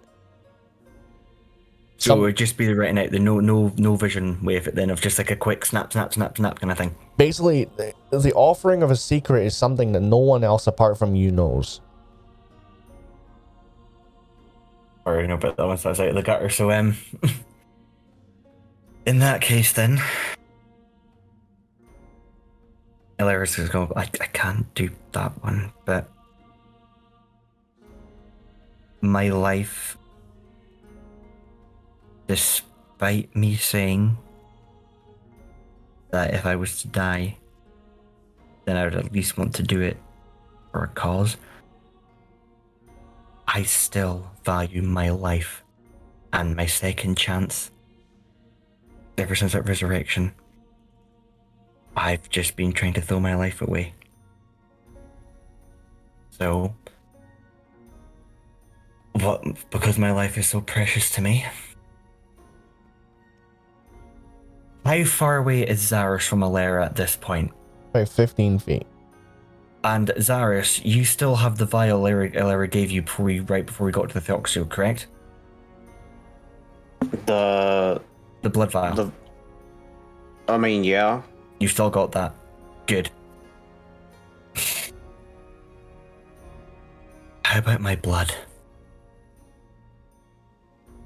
However, would there be if it was for my blood, would there be a place further away, not out away from one? I'm not going to say which one, but one of my party members. Just a place where I could go into a room and give the blood, because certain bloods change this individual, and out of respect for them, if it was from my blood, and yeah, it is from my blood, and it's sacred to me and it's to do with my second life. But I would like to give this blood, knowing that it would only just be you and myself. I'd give the blood and then walk out, and my friends and my family would still be okay. Go ahead and roll a Yes. Go ahead and roll a persuasion check. Persuasion, you say? Yes, because this is you offering something that was That's not. a 12. That's not a good roll. So It's a 12. the oracle turns and faces you dead on, and she says, "Such offerings are unnecessary. They're not generally given here. It's information that the matron seeks." Yes. Sorry, I'm just.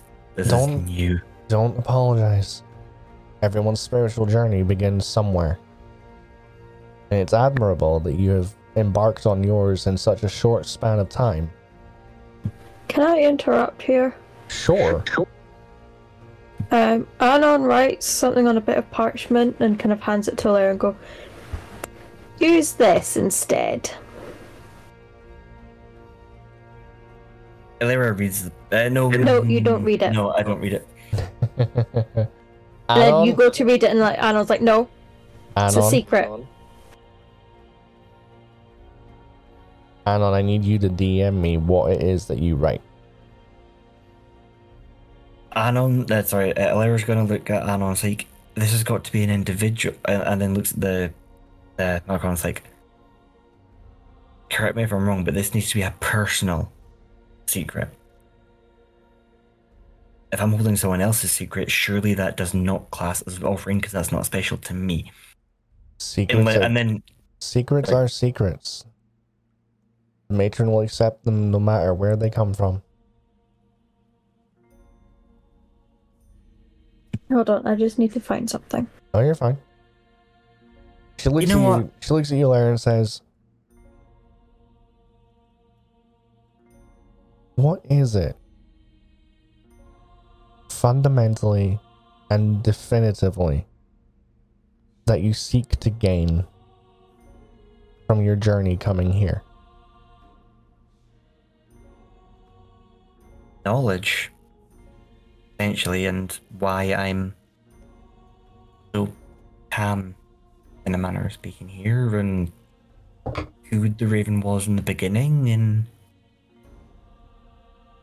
this is all just one sort of statement. She's not asking it as a question in a way, but Yeah, she's sort of, She you know what? Before I put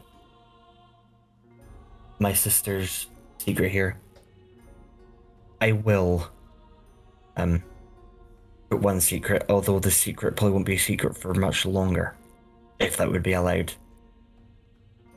She smiles and nods. Again, if you're giving a secret, I'll need you to DM me what you're saying.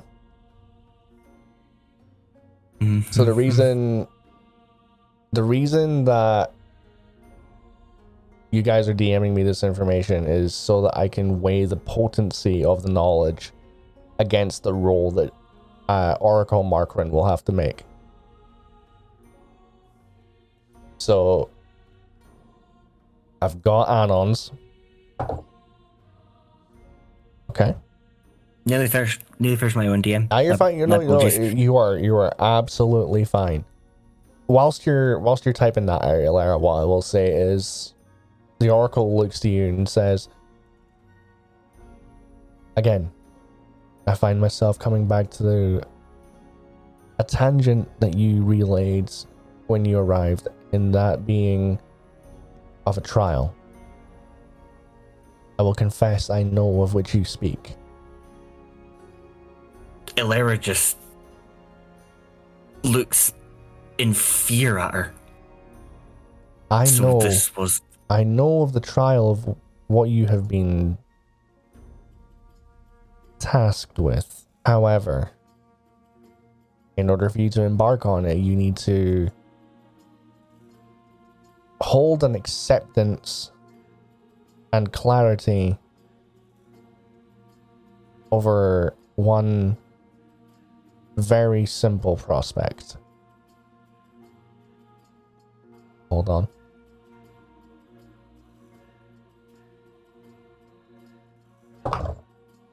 Okay. So that's both of the rolls done. She takes the scraps of parchment from both of you and places them in the offering bowl. So my one technically counts in a way? Your one does count, yes. Elerra, she looks to you and says, before I can assess anything, whether you take this trial or not depends on how you answer this simple question. Do you hold even the smallest conceivable shred of doubt as to who you truly wish to be in life? Is there a single molecular level shred of yourself that doubts or is uncertain of who it is that you really need to be? I've been doubting myself for a very long time. And what happens in the future that will be written? Who am I to say who can and can't live, who can and can't do this? So yes, I doubt who I think I need to be because I'm unsure, as anyone would be. We don't know what the future holds, but we just do what we can. It's probably not the answer you were probably expecting, but who I am? Elerra sighs. I was the disemboweler. Who, of course, who I may or may not be in the end. It scares me, and that's why I doubt, because I'm scared of it. I'm scared that no matter what I do, I will still be known as the disemboweler. I always feel like I will never be known as Elerra. The thing is, I want to change it, and I doubt how it's going to happen. I doubt who I'm going to end up as. I doubt how it's even going to happen, but I want this change is all I know. I just want to do good. And are you willing to pay the ultimate price in order to ensure that that change resonates in the way that you want it to? Will you lay at the feet of our queen and give that last shred of yourself to her in order to change and be the person that you wish to be? Will you sacrifice everything? Will you sacrifice and cast out who you have been in the past in order to be the person that you so painstakingly strive for the world to see you as? There's a phrase that Zaris told me from a long time ago. Magic always comes at a price. The Raven Queen, she could have just let the disemboweler die as she was. She could have just let them go. And yet, whether it be for her gain, or just for her love, or her curiosity, or her interest, or what she sees in the future for us, then I owe this life to her as it is. And The thing is, you asked, would I pay the ultimate price? I would die in order to take down that son of a bitch, the Deceiver. So once that job is done, and I mean when that job is done, when we take that cunt down, then whatever Matron of Ravens has in store for me, maybe this is the ultimate price, maybe this is the task, maybe this even is the main part of the trial, is taking them down. So I owe this life to her, but I also owe my current life also to Anon and Zaris, who have helped me see who I actually am. And I've not properly seen her yet, but they seem to have. Those who matter will not mind, and those who mind will not matter. She looks to Zaris, that short 15-foot distance away, as you bring him up in that little speech. And as you mentioned that he's taught you that magic always comes with a price. She waits for you to finish speaking. She turns her attention back to you and says, "Your friend is right. Magic always comes with a price. But the flip side of that is that the price that is paid in order to obtain that magic pales in comparison to the weight of the power that magic bestows upon those who wield it. The price is inconsequential to the weight that magic bears upon our shoulders." And you see as she shows a hand and conjures a small flicker of flame, purple in color. You watch as it flickers organically in the middle of the palm of her hand. And almost like David Bowie in the movie Labyrinth, with the scene where he's not juggling but playing with the crystal ball, switching it from side to side in his hand. She does the same with that flame, passing it between her fingers. And as this flame moves, you watch as it slowly, almost like breathing color, begins to shift from purple to violet to blue to red to orange to yellow to green to black to white. It breathes every color of the spectrum. But you also notice that the tips of her fingers begin to blacken. Not through burning. It's almost like they're withering.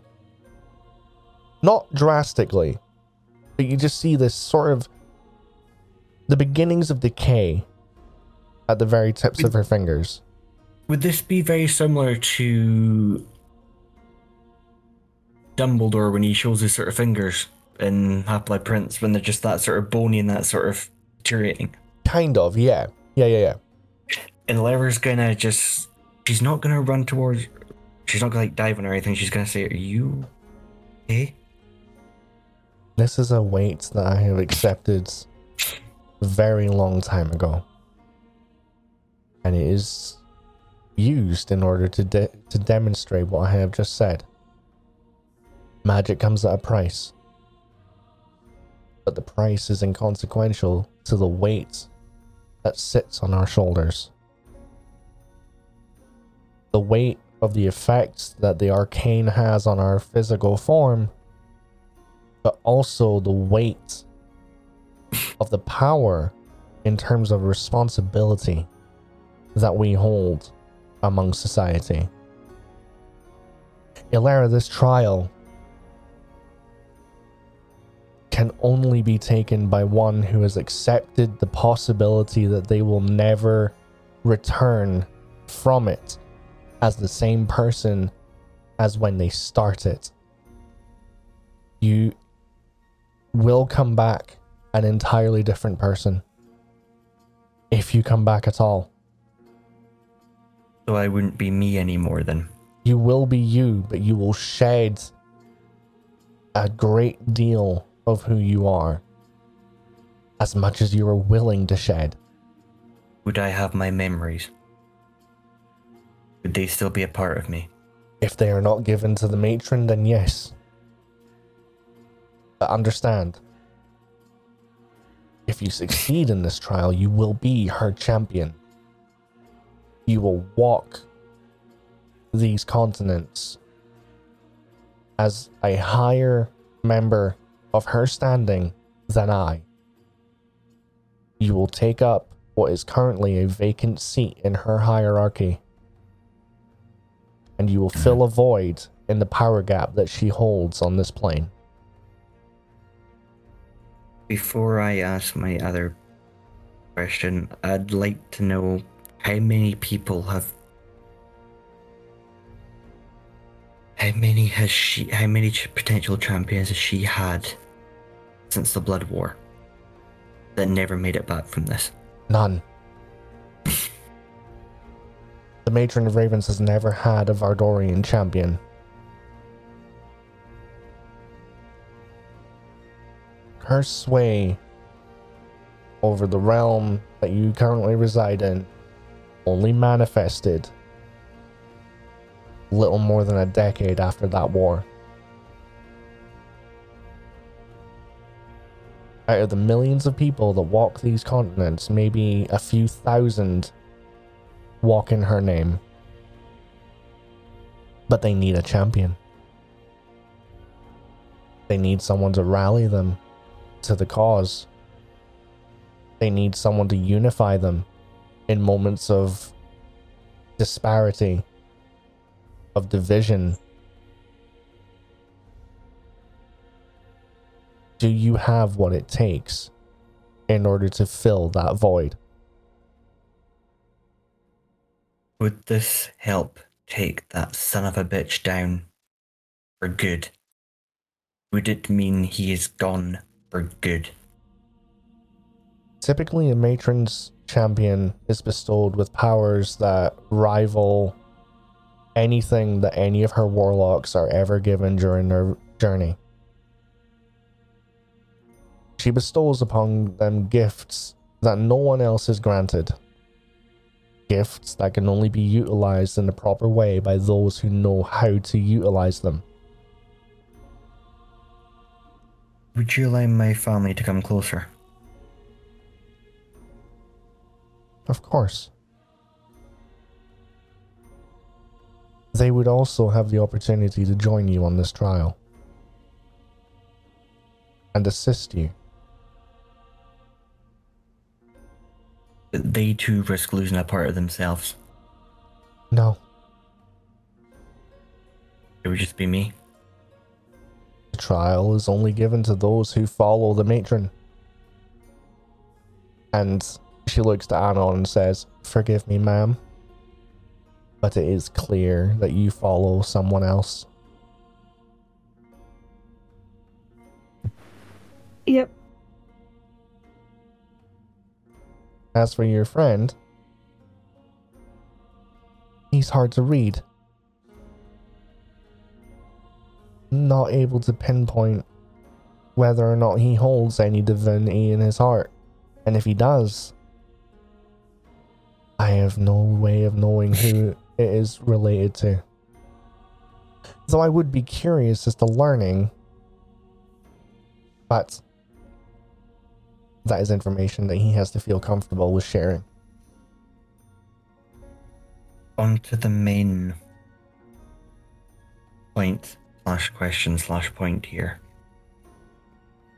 On our way to the Theocracy, I promised someone I trust and hold in a very, very high respect to investigate something. If what you say is true and I lose myself, I'm worried that that promise I made to him will break. And he is who I see as not just a mentor, but a very strong ally.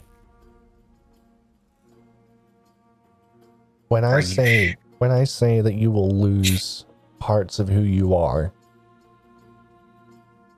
these will be losses that will be voluntary. You will voluntarily shed and give up aspects of yourself that you feel hold you back and prevent you from being who you believe you need to be. So it's what I choose to throw away, not what is randomly taken from me. The matron never randomly takes. She merely accepts what is voluntarily given.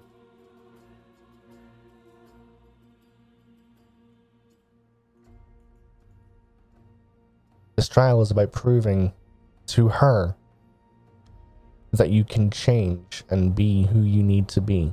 That you can accept your past, you can accept your flaws, and that you can fight through them.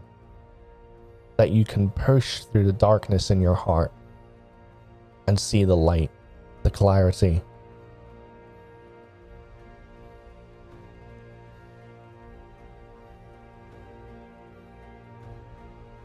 Is there...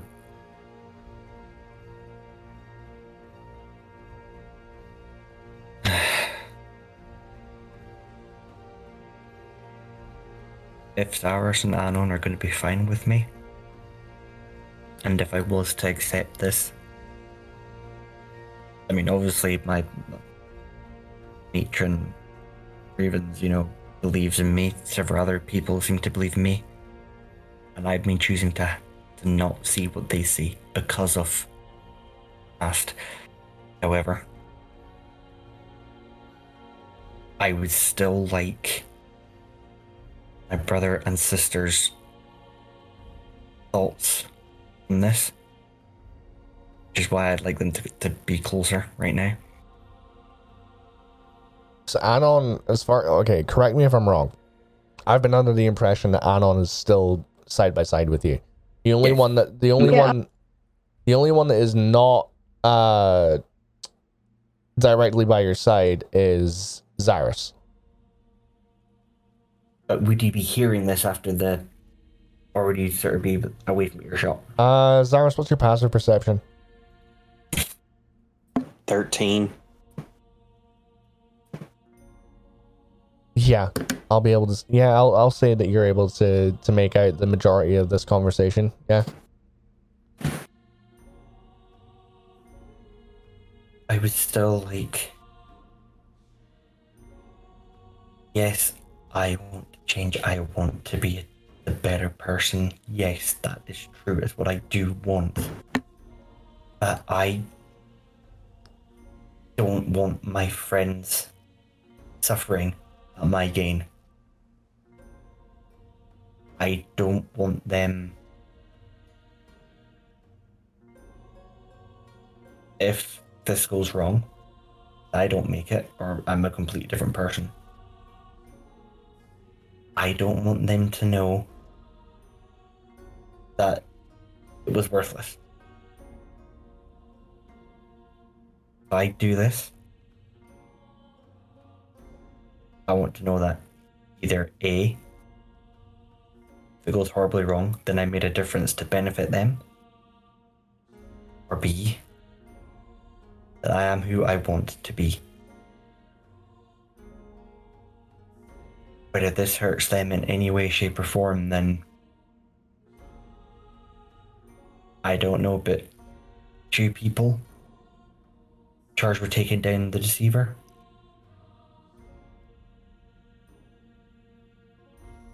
I don't mean to fucking blow my own trumpet here, but I don't think they cope by themselves. And they made it well known that they care about me, so. She cracks a very slight smile before saying, "The bonds that tie the 3 of you are obvious. Your confidence could help you. Take the time you need before you decide whether or not to embark on this trial. You do not have to make that decision now. If you are here for an extended time, the Raven's Nest has its doors open to you, no matter the time of day. You look travel weary. It is fairly astute to say that you are in need of rest, both physical and mental. So until you are at peace with what this trial holds and the consequences that come alongside it, please take the time to reflect and weigh the pros and cons that this decision has, both for you and your family. The matron will always be here. I will be back after we've done what needs to be done in this continent. Whether it's a yes or a no, I will let you know. This offer of the trial is not indefinite. You were brought here. You've been brought here with a timeline in mind. If the matron has told your friends to bring you here and present you to this trial, then the decision needs to be made whilst you are here. That's what I apologize. I meant that we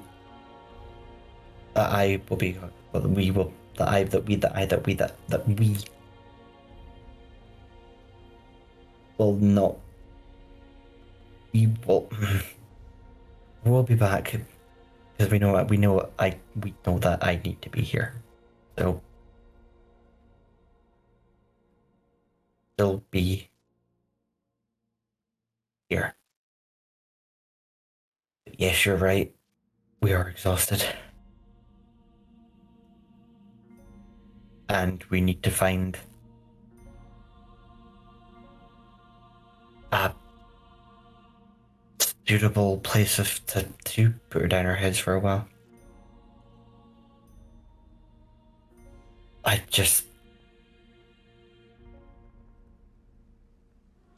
Thank you. I know I probably asked too many questions and was just being a bit strange, but there is no such thing as too many questions. Only the correct number of questions that each individual needs to ask in order to seek the clarity that they require. Rest. Return tomorrow. Maybe a night's rest will help you clarify the answer to the decision that you need to make. I thank you for your time, your knowledge, insight, kindness, and the fact that you believe what I told you. And not many people would. You mentioned you were here on business. Might I inquire as to what that business is? You've been tasked by a trusted ally. For sake of them. Not them, I already said him. For him.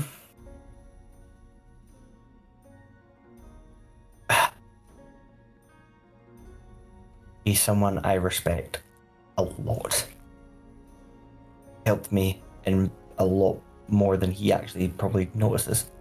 I just not made it noticeable. To keep their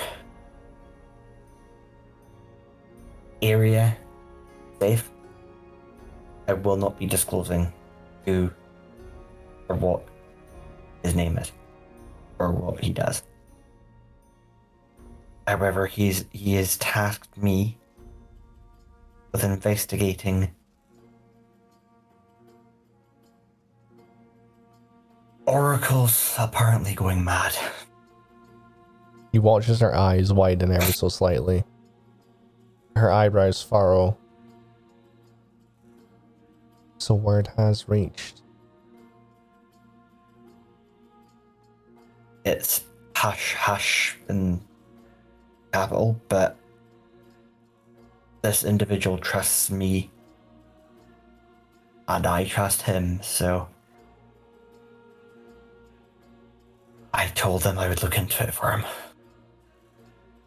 After all, they could have done a lot worse to me in the earlier days, so I owe them that respect. But yes, he tasked me with investigating the oracles. You said that we're... Sorry, go on. We were beginning to feel as though word had fallen on deaf ears. So, because it was very brief with them, what can you share about this? What can you help us with in this? You watch as she casts a glance across the temple floor. By this point, a couple of people have left, and it's somewhat quieter than what it used to be. There have been speculations and whispers that the Oracle of the Temple of Creation has been known to ramble prophecies. Prophecies that far extend beyond the scope of what they typically provide. Prophecies that make her sound as though she has lost her mind. As though she is not herself. You think controlled possession? Not entirely. If it's stuff about a potential blood war that is going to happen, then she'll be speaking truth.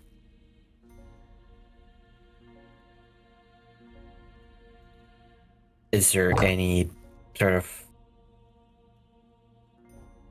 unrealistic prophecies? That is not within my purview to say. So, her control and her rank as Oracle has been temporarily stripped. Someone else has taken temporary control over that station until we can discern that she is of sound mind. Where does this lady stay? She lives within the temple, as all of the oracles do. This is temple? No. Sorry to interrupt. Creation. The Temple of Creation, the one attributed to the being known as the Deliverer, the one who is touted as having created the very grounds of which you stand on. What are the odds that we would be allowed an audience with her in her current state?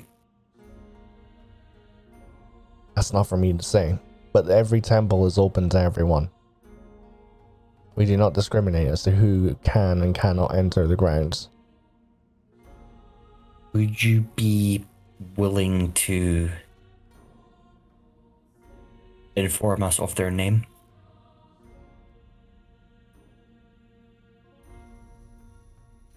You'll find them yourself.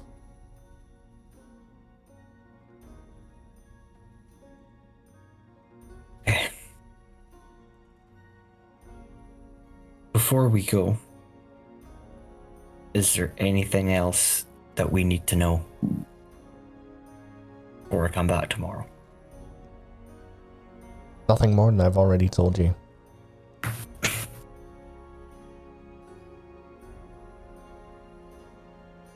Well, Unless Zareth and I don't have anything else to ask you, or ask anything of you, then I will bid you a good day. Thank you for your time. You see Margaret nods. She gives a slight courtesy to the three of you. Her eyes linger on Zaris for a second. Zaris, you feel the weight of someone not peering at you, but you've definitely got her attention. As you all set to exit the temple, she looks to you and says, "Very few people catch my attention in such an intriguing and curious way. Had you chosen the matron, I feel as though you in particular would have plenty of knowledge in order to give her. I'm not trying to sway you. I'm merely saying that you appear to be someone who knows a great many things. Many things that perhaps an extremely minute percentage of the people in this world are privy to. And that alone makes the knowledge that you bear very, very potent and appealing."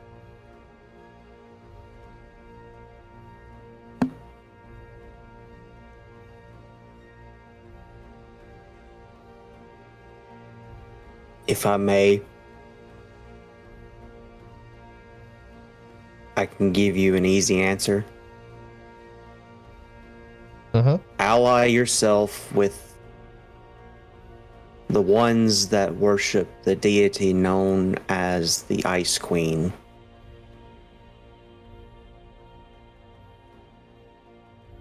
You want knowledge? Seek them out.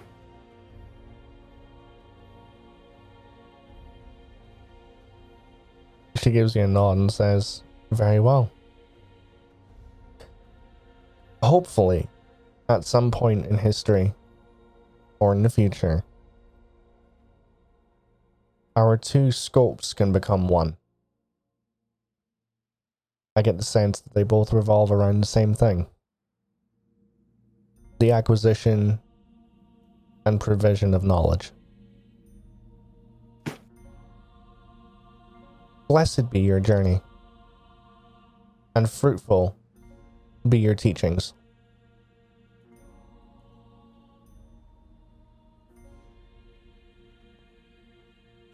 I nod and then return back to the group. Okay. So, I'm going to let you guys RP it out as you make your way back towards the sort of like the settlement that you guys passed through in order to get to the temple. As that roleplay is happening, I'm just going to say that Elerra's silent. Again.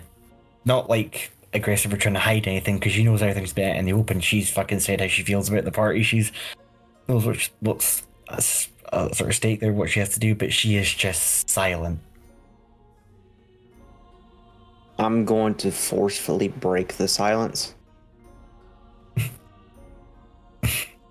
You had no questions, but what did you learn?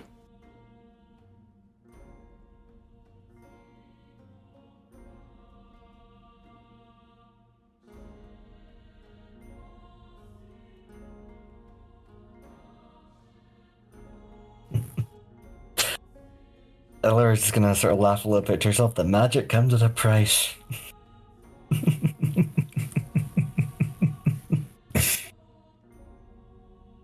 No, seriously though,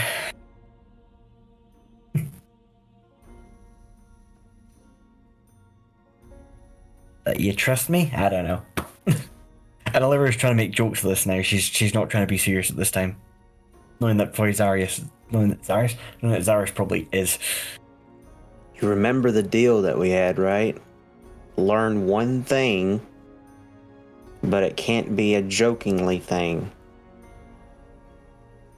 Zaris wasn't going to expect this deal, this bet deal, whatever it was, to even go through anyway, man. Oh, I knew it was going to be difficult. before I even made the deal. And also, I asked more than 3 questions. Oh, no. I meant to where that you asked me 3 questions. So you passed on that part. You didn't ask me anything. But I also told you to learn one serious thing, while you were there. Did you learn anything? The one thing I know is if I go for this thing and if I'm successful, then I lose part of myself. I know that. And others could be rambling off here. I also know that Elerra is just...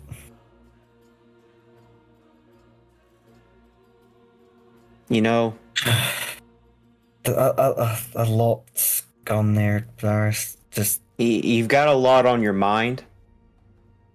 But even though the conversation was not about me,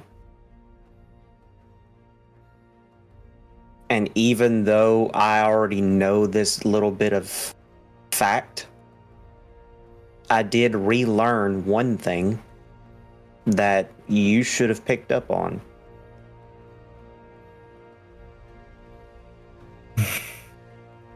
Knowledge is power.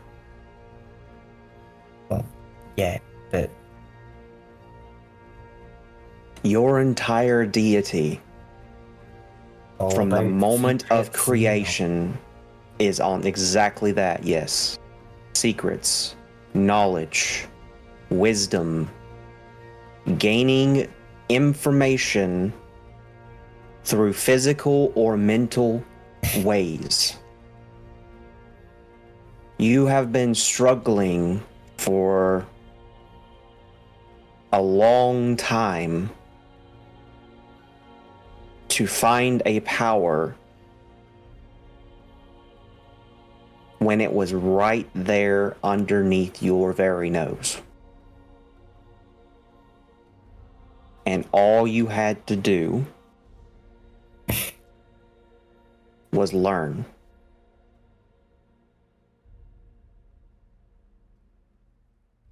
She wasn't wrong per se, while I do slightly disagree with what she said about, as you jokingly made, magic does always come with a price. She said something to where that the magic far outweighs the price. But let me ask you something.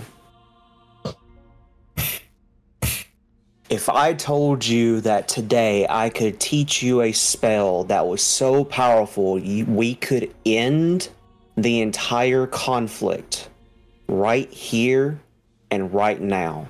I deny it. I deny it. Who are we to control what happens with fate? Something has to happen, it must happen. If you were to randomly just... if you were just to hocus pocus a spell that stopped this whole task of ours, then I never would have woken up I never would have done a job with you. I never would have woken up in the grave with you. I wouldn't have the second chance of life. I never would have met you or Anon. I wouldn't have fucking learned more about myself. I wouldn't be trying to fucking... While that is also true,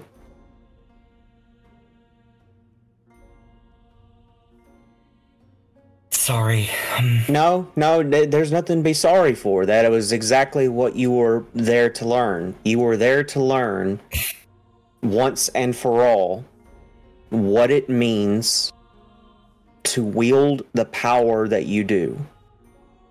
And it is through the knowledge that you seek, the knowledge that you gain from your own merit, not from anybody else, not from me, not from Canalvras, not from the gods themselves. What you gain from your own well-being of going out and searching and looking for the knowledge that you seek with your own 2 hands, with the sweat of your brow and the blood that flows through your veins. That is how you get power.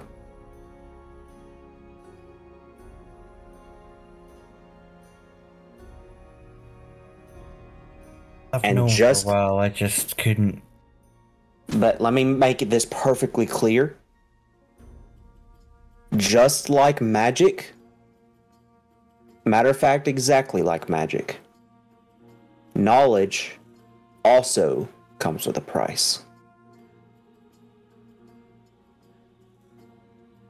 Everything that you learn, from the smallest detail to the grandest of schemes, the greatest of secrets, has some form of price tied behind it. So this little journey that you're about to go on to become the champion of your deity requires you, demands that you gain more knowledge. It demands that you go out seeking and searching throughout the entirety of the world in order to benefit a deity that you serve. But that knowledge you're going to get comes with a very, very heavy price. But that was the decision that you made. And you're going to have to live with that. I can't do anything to help you with it other than what I am currently doing now. The priestess said it herself. This is your journey. This is something that you're going to have to embark on your own. We will be there to guide you as best as we can, but that is all we will be, as a guide. It's kind of like the seasons. You are the tree, and me and Anon and others that you surround yourself with in order to gain this knowledge are like the leaves.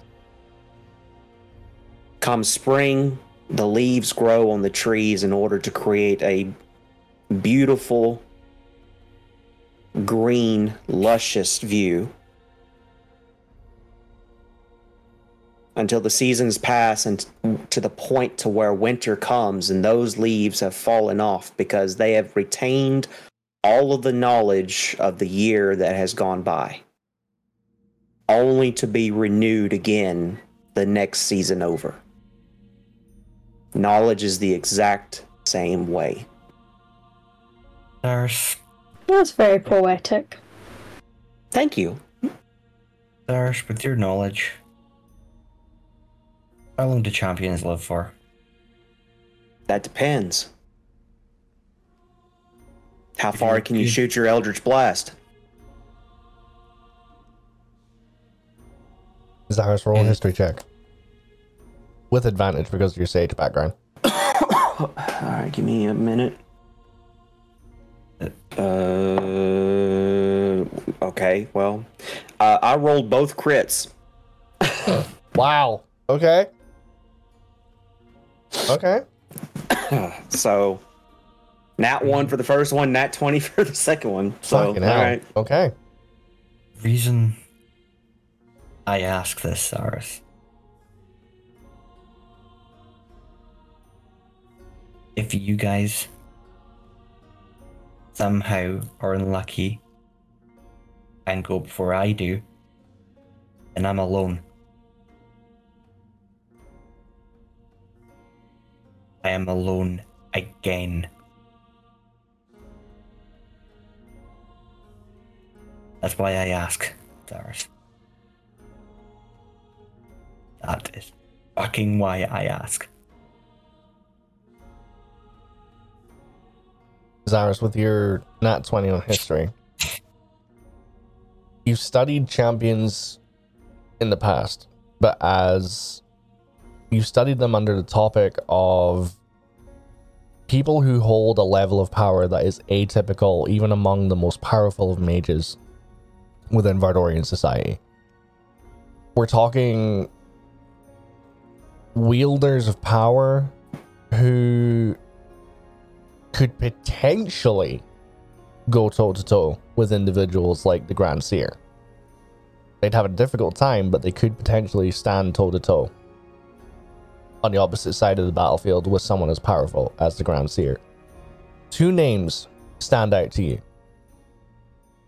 One is the champion of the Conqueror, Resha. The other is the champion, the Vardorian champion of Tiamat, Talman, the Jeweled Heart. Both of these individuals that you've come across by name, never by physical form, are representations of the gods that they serve. Resha is an almighty fighter, believed to be unparalleled in her offensive prowess. Her stoic strength that acts as a wall between oppression and the ones who require safekeeping within the world. She is a champion of ensuring that any battles are fought with honor, any battles are fought with decency, and that if a soldier dies on the battlefield, that they receive a soldier's death.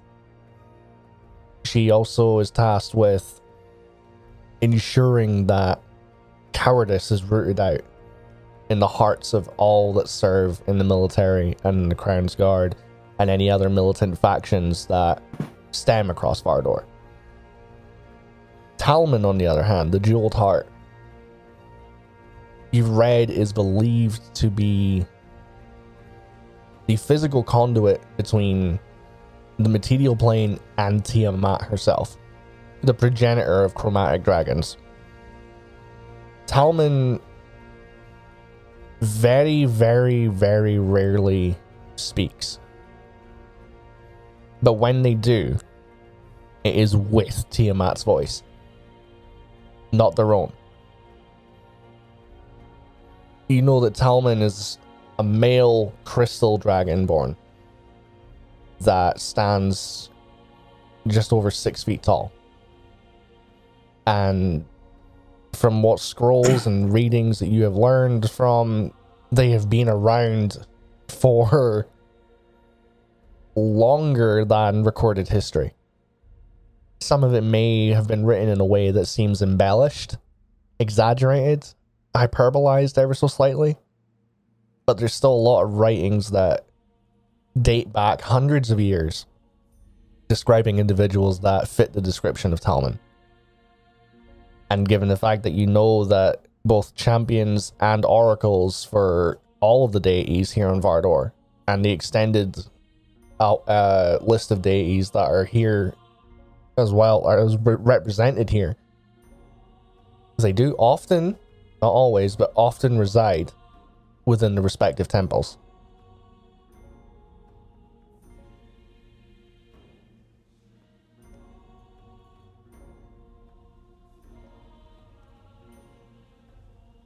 So, is there anything else that you guys would like to discuss before you get back to the more settlement residential area?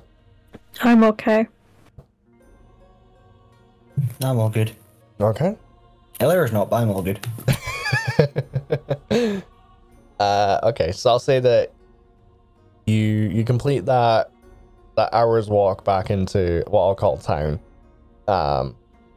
Finding somewhere to stay, not too terribly difficult.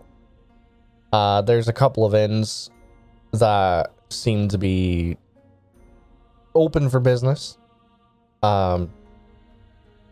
There's a lively crowd sat within one of them. People drinking, sharing meals, talking amongst themselves, gathered around tables. Some people sitting alone. There's a barmaid stood behind a large, beaten down oak bar top, polishing glasses and tankards and cleaning other drinkware. You see her, she is a female tiefling, yellow skin coloration, shorter horns than Zaris, but not by much. And she's wearing this beautiful lilac and red dress that flows very gently, doesn't cling to her body shape, but doesn't poof out too much to make it seem like she's wider than she actually is. It's got slight billows to the shoulders, and she's wearing this chestnut brown belt that seems to clash with the overall coloration of the outfit that she's wearing. As you walk through the door, there's a small bell that rings attached to the door frame. She looks across the floor space and sees the three of you entering and beckons you over to the bar. As you approach, she says, hello. What can I do you for? A drink? A meal? Yes, and do you have any rooms? She pulls a ledger out from a shelf and sits on the bar top, flicks open a couple of pages, and she goes, you're just in luck. We've got 2 rooms still available. We'll take them. Excellent. I'm going to need a name just for bookkeeping purposes. Zaris. Yes. No, that's the name Anon's giving us. Zaris. You see the barmaid looks to you and says, and that's your name? No, it's his, but it will do. I like her. Okay. She pulls out a quill, dips it in a small vial of ink and writes Zaris' name and closes it, places it back on the shelf and says, well, there you go. You got the room for the night. Oh, sorry. I forgot to ask. Do you need more than 1 room or is 1 okay? 1 should be fine. How big's the room? I'll give you the twin room and I'll make sure that there's an extra bed. How much? Oh, honey, we don't charge. Not for the rooms, anyway. In that case, then, Elerra is going to take out 10 gold, put it right in front of the counter in front of her. As much bottles as you can give us. And then Elerra goes and just after putting the gold on the table, Elerra just goes and finds a table to sit at. You see the barmaid looks at the gold. She looks at the gold and her eyes are as wide as saucers. She holds a hand up almost as though she's going to call out to you, but she watches as you turn and make your way towards the nearest available table. She looks to Anon and says, you're gonna have to forgive me, but we don't tend to receive payments this large.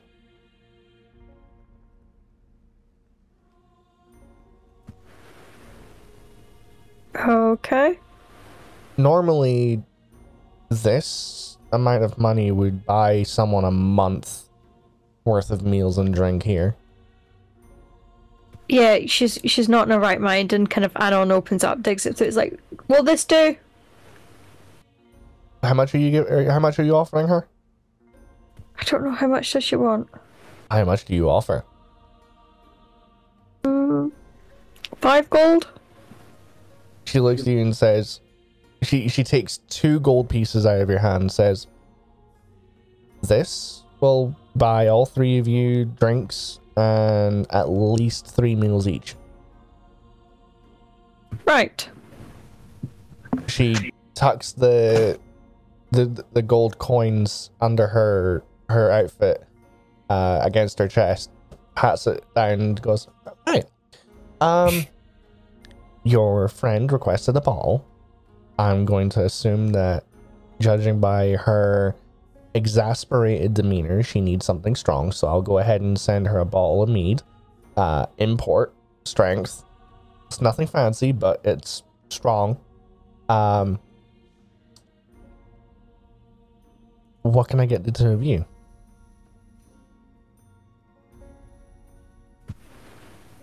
I'll take a bottle of red wine. Beautiful. We've got a lovely Merlot. And you, handsome.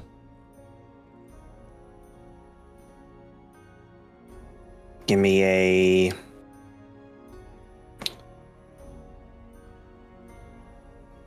sweet ale, and I want a. What do you have as far as food is concerned?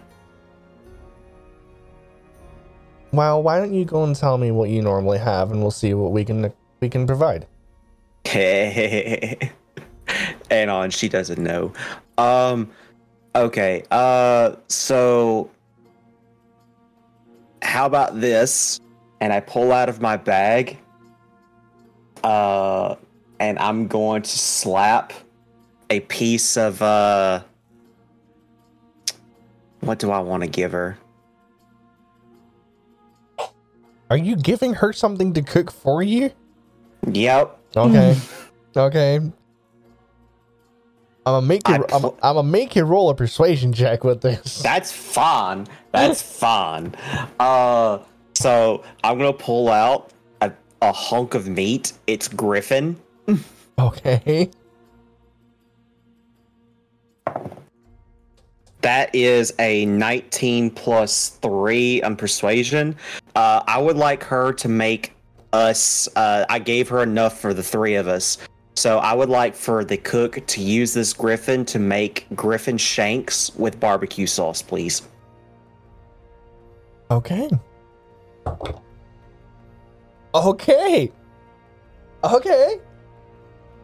She takes this large chunk of Griffin, bones and all, and as she's looking at it, she looks up at you and says, I'm a chef. It's fine. Oh, that's all well and good. It's more a fact that I don't think the chef has ever come across a Griffin before. So he's cook it like you would cook a cow. That is what I'm going to give you. Tell him to cook it just like you would cook a cow, like a steak, but make it into chunks and grill it, barbecue. We're good.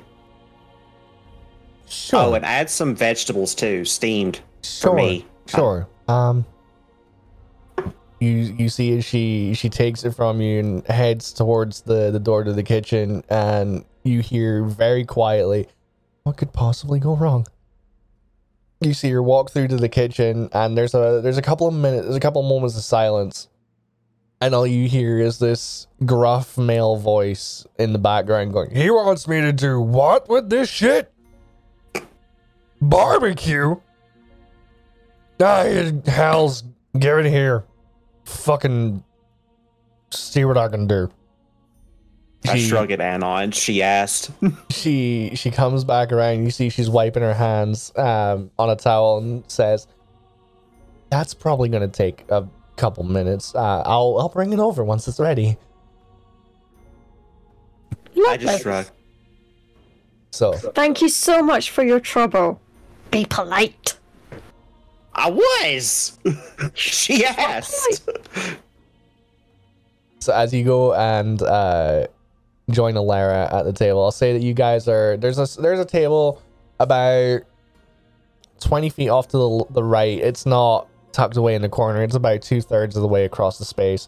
It's tucked in this little cluster of smaller tables, just people generally chit-chatting. Couple of couples are having a meal together. There's a couple of people that are just sat minding their own business, sipping away at what appears to be tankards of just very generic ales, just reading over scrolls, just minding their own business. It's a very this is a place where people just keep to themselves essentially. And a couple of minutes later, the waitress comes over, plops down on a glass of wine. With a wine glass, Elerra, you get given a bottle of this deep amber alcohol that has this strong, potent smell, but it's floral. It's got sweetness and herbal notes to it. Zaris, your ale is in this nice little, almost like a stained blue glass chalice. The ale itself is not blue, it's just the glass that the chalice is made out of. She gives you all your drinks and says, well, enjoy. And you see as there's this one guy off to the back left corner who's sat there snapping his fingers, and she goes, yeah, I'll be right there. Just, you do realize I have to serve other people, right? like, there's more than just you in this establishment, sir. So, you know, snapping your fingers ain't gonna get me to come over there and take your order any quicker. If anything, I'm just gonna stand here and talk to these lovely folks for longer. Elerra raises her voice a little bit. Seriously, would you shut the fuck up, you little immature fucking needy-ass needing bastard? She'll serve you when the fucking time comes, but until then, we'll get a good little boy and shut up. Make an intimidation check.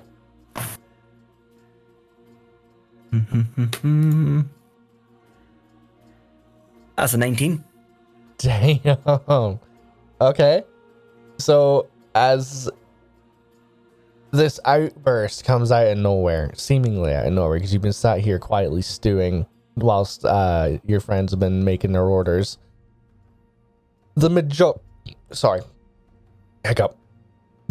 of the room quietens slightly. Doesn't go silent, just quietens a little bit. And you see the waitress just crack an awkward smile and goes, it's fine, it's fine, nothing to be concerned about. Yeah. She just looks to you, she places a hand gently on your shoulder and says, ma'am, I really appreciate that, but trust me, he's not someone that you really want to pay too much attention to. He's not worth it, sweetie, honestly. But thank you, I appreciate that. That was very kind of you. Nothing. Okay. She scuttles off. You see her, she whips out this tiny little notepad and walks over to the jackass that was snapping his fingers and just proceeds to go about her own business. I'll say that for the sake of wrapping up this session, you guys relax for a while, have your drinks, have food. Zaris, the griffin, the meal comes out. The vegetables are beautifully cooked.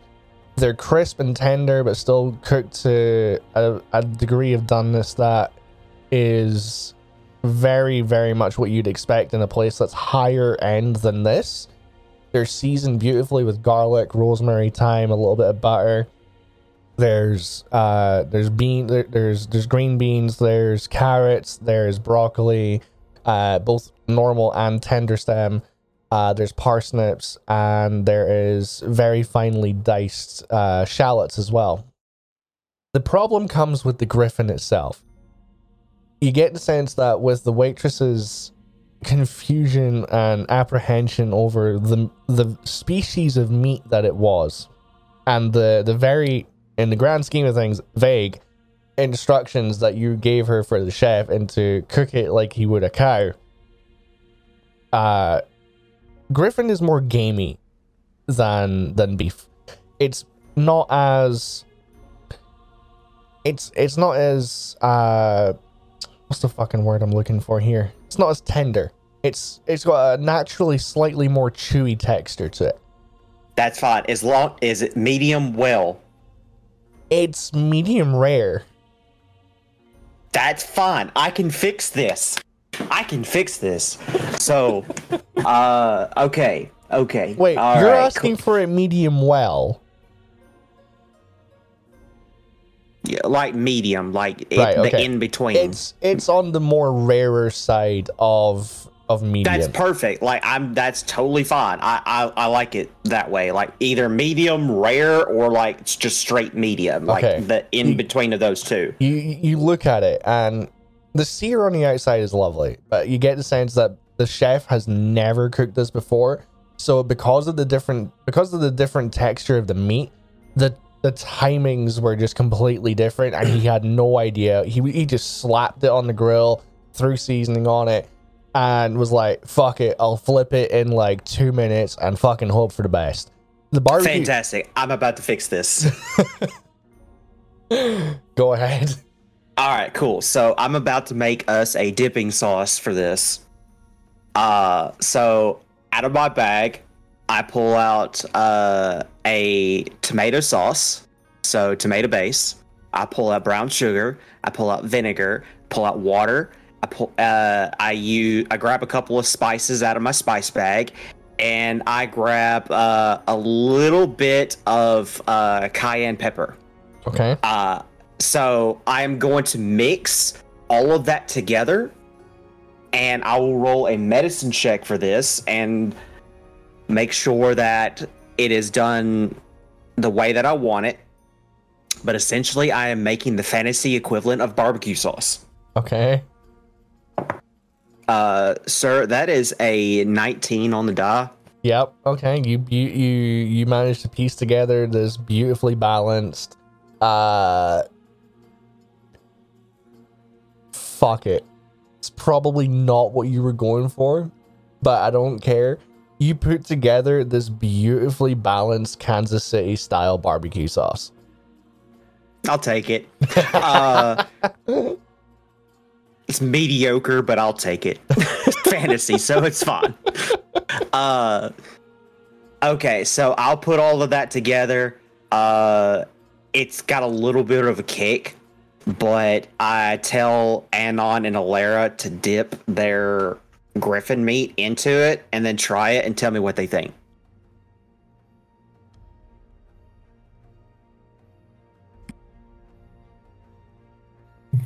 Do we have to roll for this? No, just role play it out. Elerra takes a bite out of hers and she eats it. She seems to be liking it, but doesn't say anything. She's liking it though, but she's just quiet. Yep, I've never had griffin before. Sake. Good. Oh man, I love you. I really do. That was great. That made me very happy. Yeah, that made me happy too. Okay, is there anything that you guys want to discuss in RP just before we round out the session?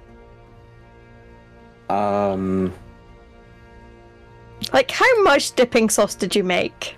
I made enough for just the three of us. Yeah, So- but how much is that? Okay, so Like- Anon, you know the little pots that you get in McDonald's? Yeah. You get the equivalent of 2 of those. Each or together? No, that's what he gives you. Okay, that should be enough.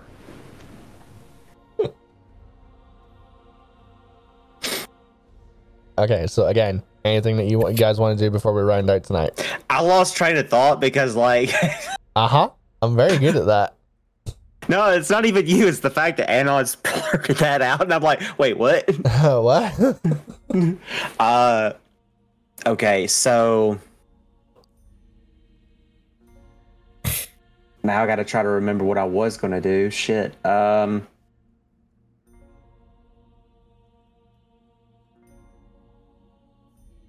Welcome to Thoughts with Zaris. Oh shit. Do any of you need? No, we're doing a long rest anyway. Never mind. I ain't gonna worry about that. Yep, we are gonna sleep tonight. Yeah, I was thinking of doing something, but we're getting a long rest, so it doesn't really matter on that part. So, okay, never mind. Okay. Well, I will say that is where we are going to end for today. Ladies and gentlemen, we hope that you have enjoyed this little insight into the location that the players have now found themselves in. Not gonna lie, was not anticipating Elerra going to the temple already, but it's super dope that she did. And now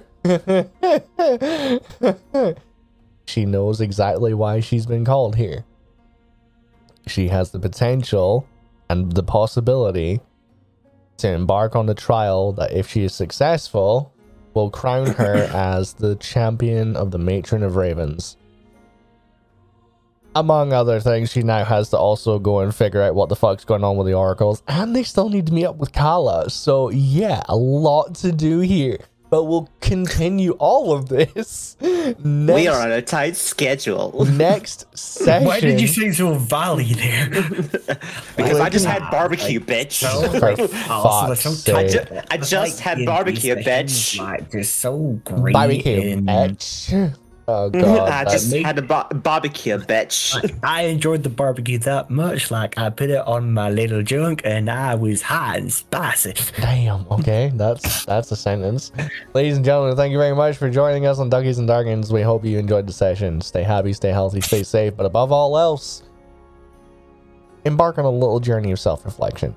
You never know who you'll be afterwards. Fuck Good, that. Good night, ladies and gentlemen.